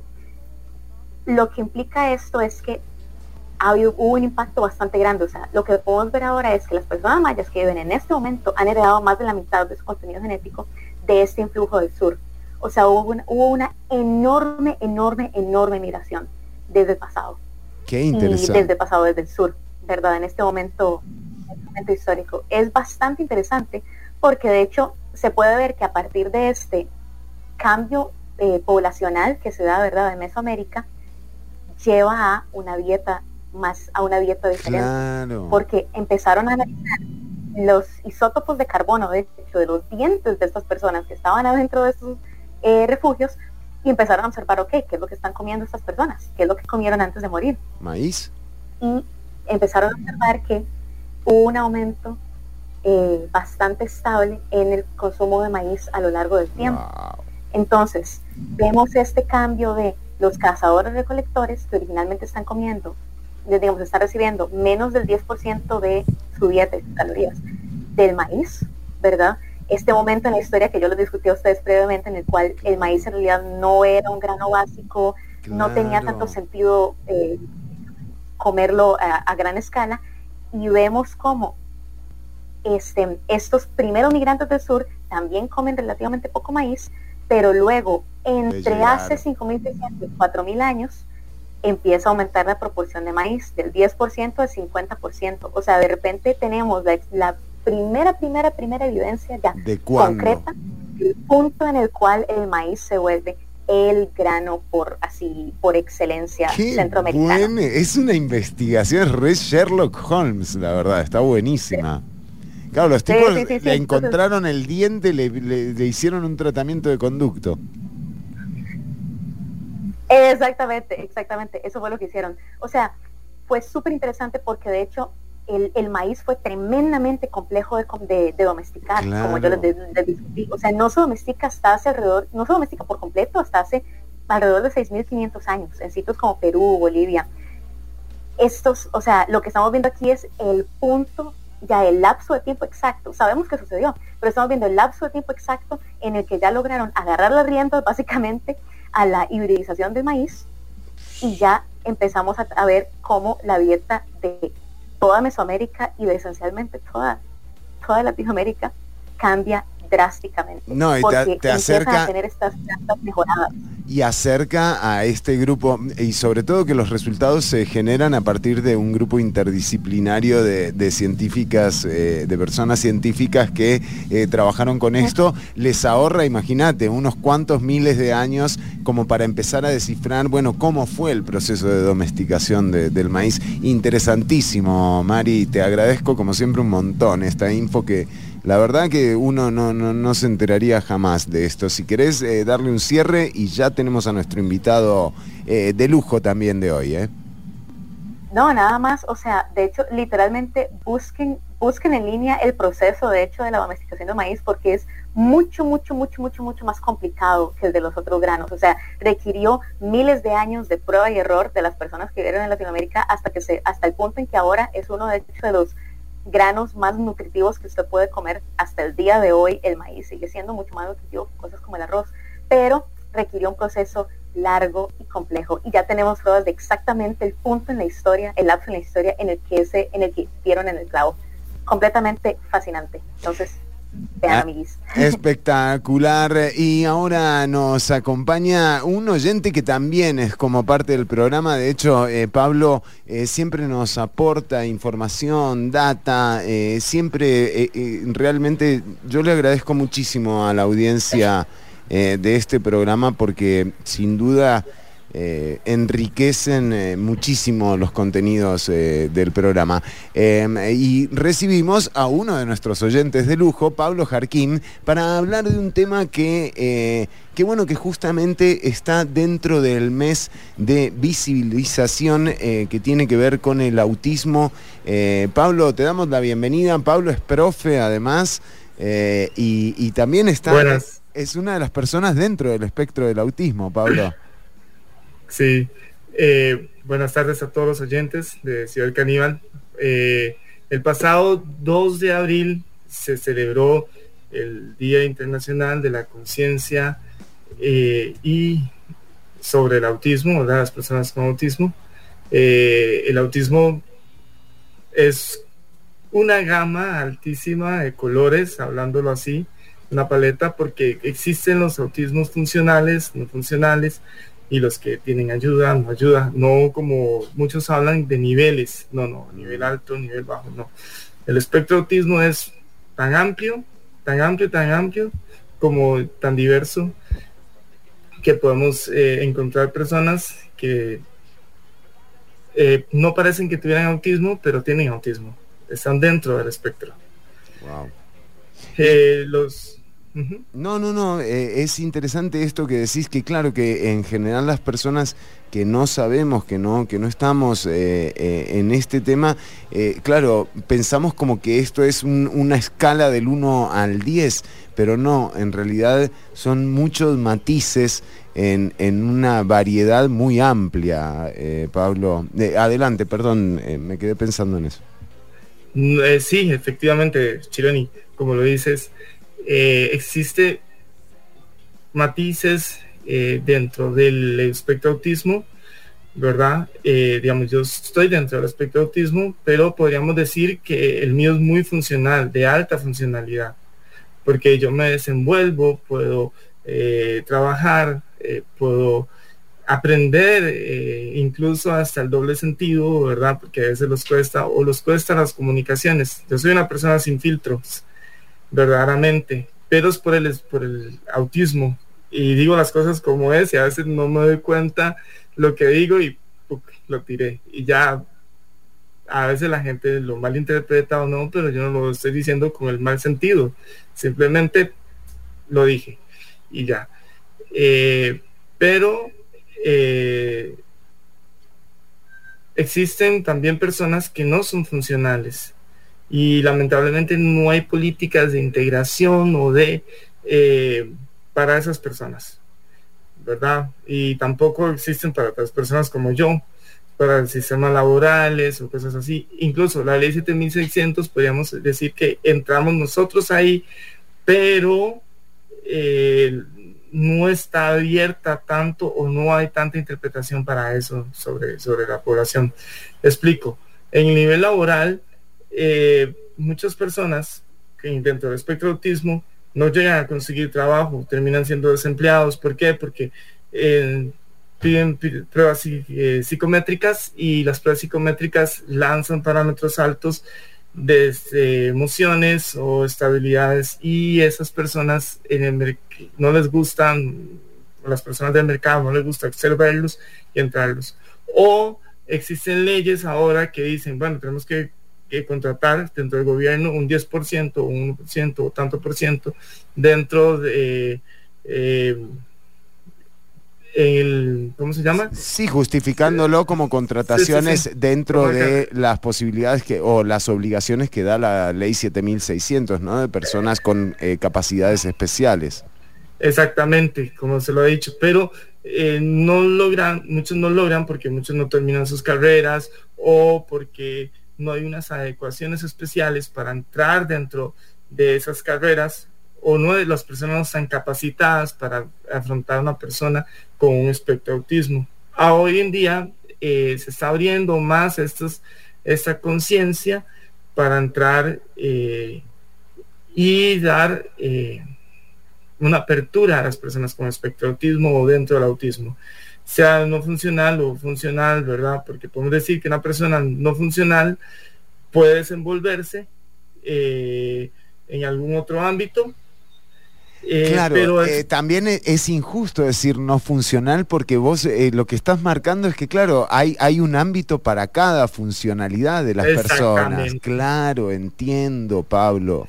Hay una funcionalidad, porque el espectro de autismo a veces tienen, o los autistas tenemos manías, entonces esas manías se pueden desarrollar y se pueden afrontar en algo, digamos. Muchos les gusta el orden, y entonces un supermercado sería feliz teniendo un autista, porque empiezan a trabajar tal vez no hablan, porque se comunican con pictogramas, y eso hace falta educación de inclusión, de la forma de lenguaje.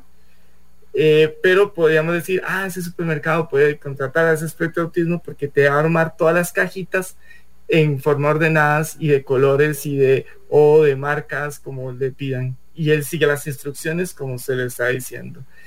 Y el mal funcional, ¿verdad?, puede hasta desarrollarse en cualquier área normalmente, simplemente que no tiene el filtro de la comunicación para decir las cosas con los eufemismos y con la falsedad que requiere la sociedad, en realidad, porque al final lo que estamos pidiendo es un poco más de hipocresía. Digo, yo qué feliz sería con alguien que me conteste todo el tiempo la verdad, ¿no? Y que me diga lo que piensa sin por qué sentirte ofendido, ¿no? Entendiendo que es su verdad, que es su punto de vista y que te lo está y que lo está compartiendo con vos.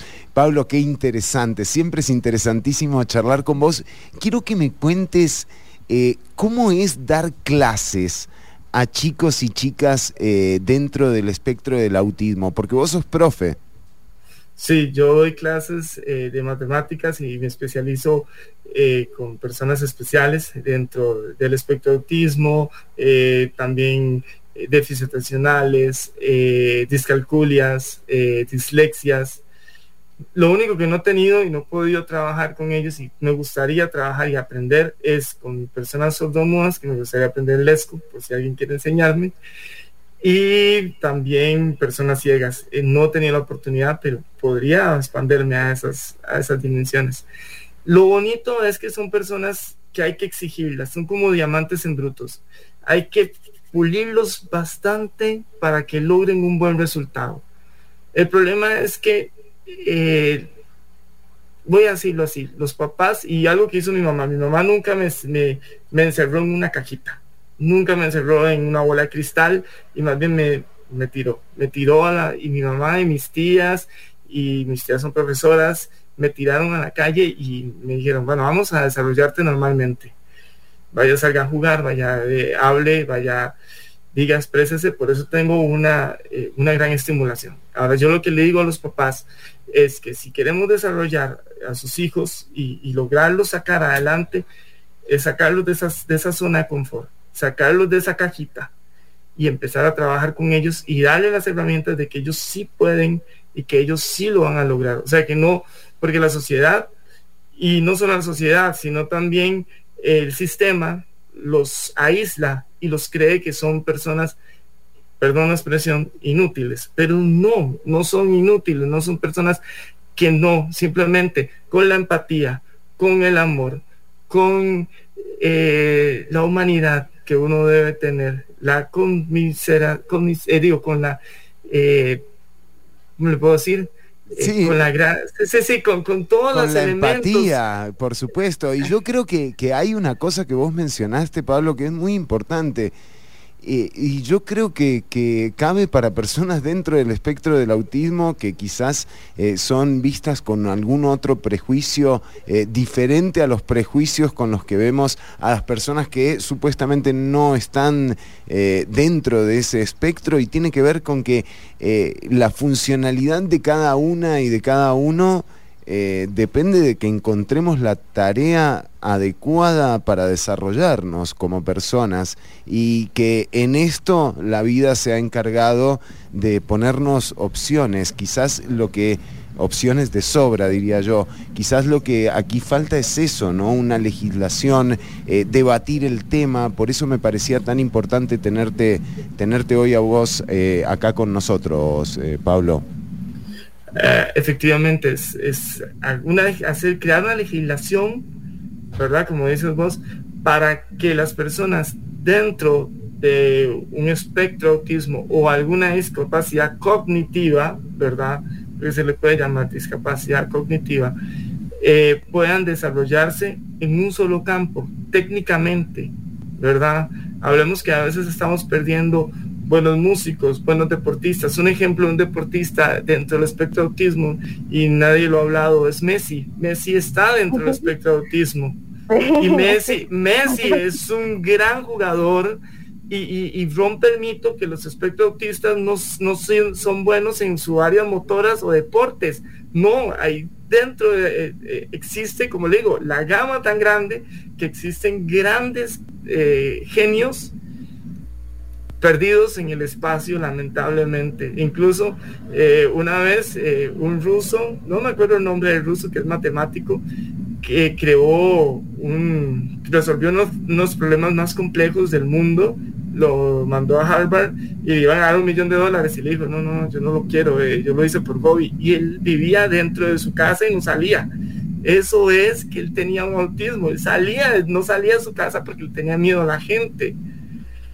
Pero perdemos genios, perdemos personas que son increíblemente grandes en cualquier área. Los estamos perdiendo. Pablo, qué lindo tenerte, qué bueno que le estés diciendo esto a la audiencia, realmente, porque es importante visibilizar estos temas, entrar en el debate y justamente no privarnos de personas que podrían estar enriqueciendo a la sociedad, con el objetivo siempre de procurar una sociedad un poco más armoniosa de lo que la tenemos. Pablo Jarquín, como siempre, un placer. Cerrá vos tu participación del día de hoy. Lo único que puedo decir es que todas las personas somos únicas, somos personas que podemos aportar, cualquier tipo de persona, sean dentro del espectro de autismo, no solo, sino también que tenga una discapacidad cognitiva,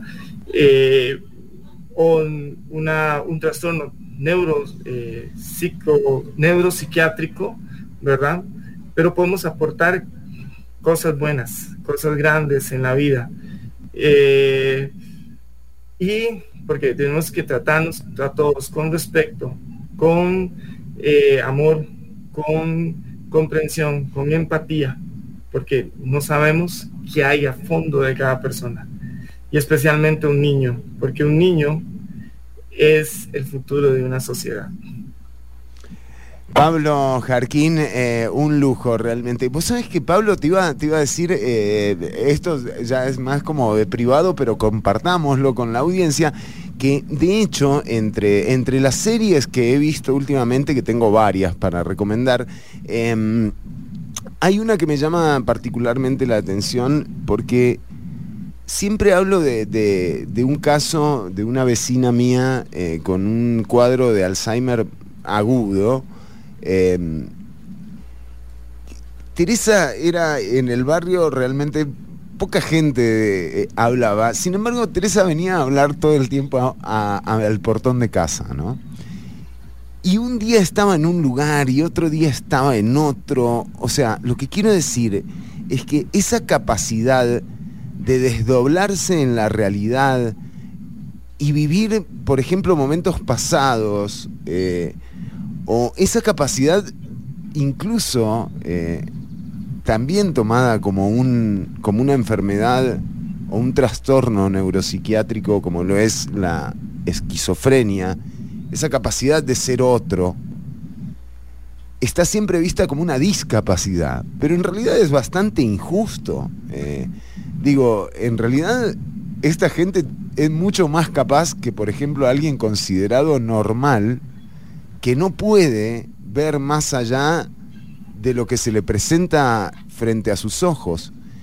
Y creo que sí nos perdemos muchísimo de estas personas como sociedad. Hay una serie que sacó Marvel, además, que se llama Moon Knight. Y yo les recomiendo a todas las personas que escuchan el programa y que les interesó el tema, que lo vean. Porque a veces es cuestión, sí, de ver del punto de vista, ¿no? Y para mí son superhéroes, o sea, por mucho. Con capacidades realmente que ninguno de los otros que nos consideramos así tan normales tenemos. Así que por eso te agradezco muchísimo, Pablo, como siempre, el tiempo que le has dedicado a la audiencia. No es la primera vez que te tenemos en el programa, no será la última tampoco, ¿eh? Una cosa por decir, ahora que dijiste eso, la sociedad está construida para la normalidad, y los que lo salimos de la normalidad, ¿dónde cabemos? Tenemos que buscar. Entonces es mayor la capacidad de nosotros para meternos en la normalidad que los demás. Entonces, impresionante, Pablo, te agradezco en serio un montón, me alegra muchísimo que hayamos puesto este contenido al aire, estoy seguro que a Mariela también. Nos vemos, buenas tardes. I love the way that I feel when you put your arms over me.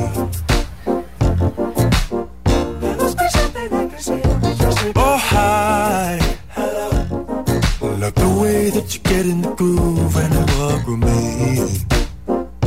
Only me.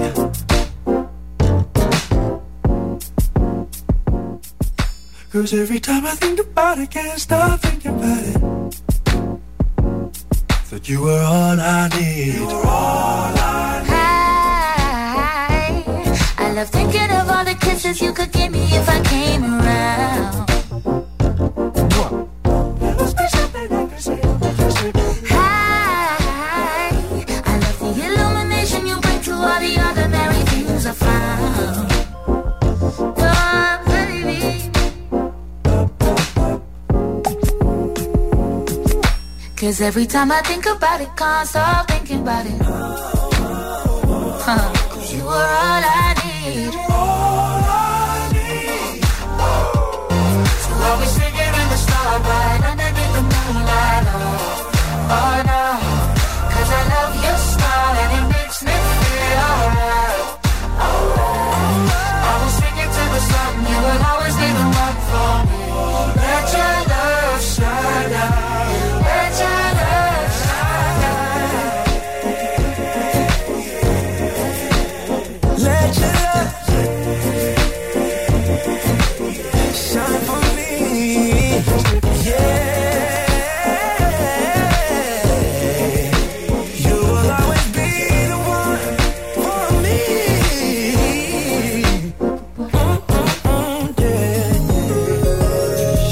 Cause every time I think about it, can't stop thinking about it. Can't stop thinking. You were all I need. All I need. So I'll be singing in the starlight underneath the moonlight. Oh no, 'cause I love your smile and it makes me feel alright. I will sing it till the sun, you will always be the one for me. Let your love shine. Let your love shine out. So I'll be singing in the starlight underneath the moonlight. Oh no, 'cause I love your smile and Escuchamos a este genio que es Jacob Collier con Malia y con Ty Dolla $ign, buenísimo, All I Need. Agradecerle a nuestros invitados de hoy, realmente a Josette, a don Alexis también, por supuesto a Pablo Jarquín y a Adriana Cordero, el tiempo que le dedicaron a la audiencia. Un saludo para Gabo Sequeira, para Albán de la No Bienal. Ayer la gente en realidad emergencia en el arte.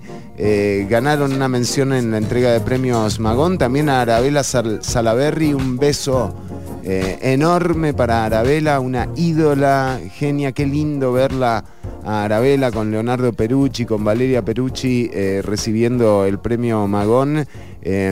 Y por supuesto a todas y todos los que nos han estado mandando mensajes. Gabo Sequeira también, que nos dice... Sí, total. A María del Mar, hoy vamos a ir al Steinboard. Usted va a ir al Steinboard, ¿verdad, Mariela? Mire que, o sea, se pudre todo si no. Ah, sí, por supuesto, no. Yo me voy a asomar. Muy bien, o sea, muy bien. Obvio, mi corobio. Sí, dice, qué bueno, María del Mar nos dice, qué bueno ponerle cara a un nombre, súper esta información que comparte Pablo, saludos a todos en el programa de hoy, dice María del Mar. Rocío Soto, excelente la participación de Pablo. También nos dice Vero, la sociedad está preparada solo para una persona normal, citándolo a Pablo Jarquín. Qué palabras más fuertes, pero que generan más ganas de seguir luchando en términos de derechos humanos. Totalmente, Vero. Así es. No nos privemos de estos genios que tenemos ahí al alcance de la mano. Mari, hemos llegado al final del programa de hoy. Esperemos que sí. Y bueno, nos despedimos, nos veremos el próximo lunes. Ya, atención, hoy se acaba una administración de la Asamblea. Bueno, la administración sigue siendo la misma, pero en realidad una representación del pueblo en uno de los poderes que se supone que es el primero.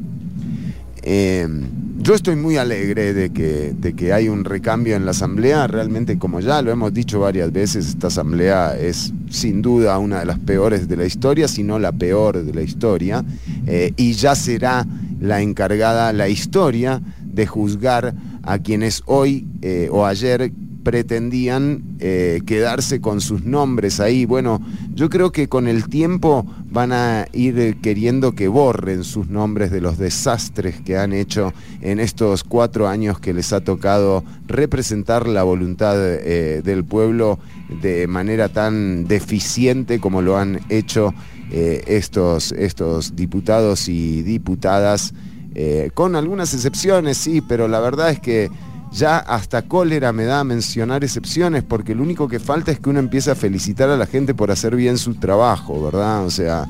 Es que me parece bien, o sea, los efectos verdaderos de esto, en realidad, digamos, uno puede quejarse y berrear todo lo que quiera, honestamente, eso es verdad, no es tan difícil de hacer, pero los efectos verdaderos uno los ve en 25 años. Exacto. Nosotros no sabemos en realidad ahora cuál es el efecto verdadero, no tenemos forma de hacerlo. Entonces, en 25 años hablamos. La historia lo juzgará, señora Soy la Rosa Bolio y María José Corrales, y quienes se encargaron de hacer el ridículo, así como a Pedro Muñoz también, que no fue nunca. O sea, eso ya se encargará la historia de ponerlos en su lugar. Convocar a la marcha del próximo 1 de mayo. Voy a estar ahí a las 8:30 de la mañana en el Parque Central. Voy a marchar este 1 de mayo. No me parece cualquier 1 de mayo. Creo que hay que organizarse, creo que hay que ocupar las calles. Imagínense que hoy ya el periódico La Nación titula que el vicepresidente anuncia el primer proyecto de ley, ¿no? Estamos a 3 días de que asuman los nuevos diputados y diputadas. ¿A qué voy con esto? A que ya lo tienen todo preparado lo que van a hacer, ya tienen todo listo. Aquí o sea, camarón que se duerme se lo lleva la corriente, y la corriente viene fuerte. Así que, como dice María del Mar, nos vemos en el Steinboard y, sobre todo, querida audiencia, nos vemos en la marcha del domingo 1 de mayo. Mariela Herrera, Ortuño y mi persona se despiden. Quédense escuchando Amplify Radio. Chao, Mari.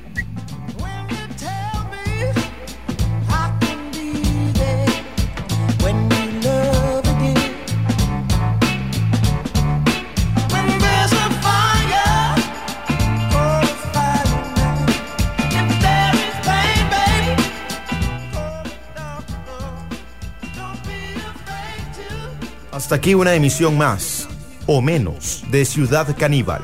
En vivo los lunes y jueves de 1 a 3 de la tarde por Amplify Radio. Hay momentos en que los pensamientos, la poesía y la literatura en general encuentran algo parecido a una banda sonora. Es ese pequeño y perfecto instante en el que tu subconsciente parece querer sorprenderte.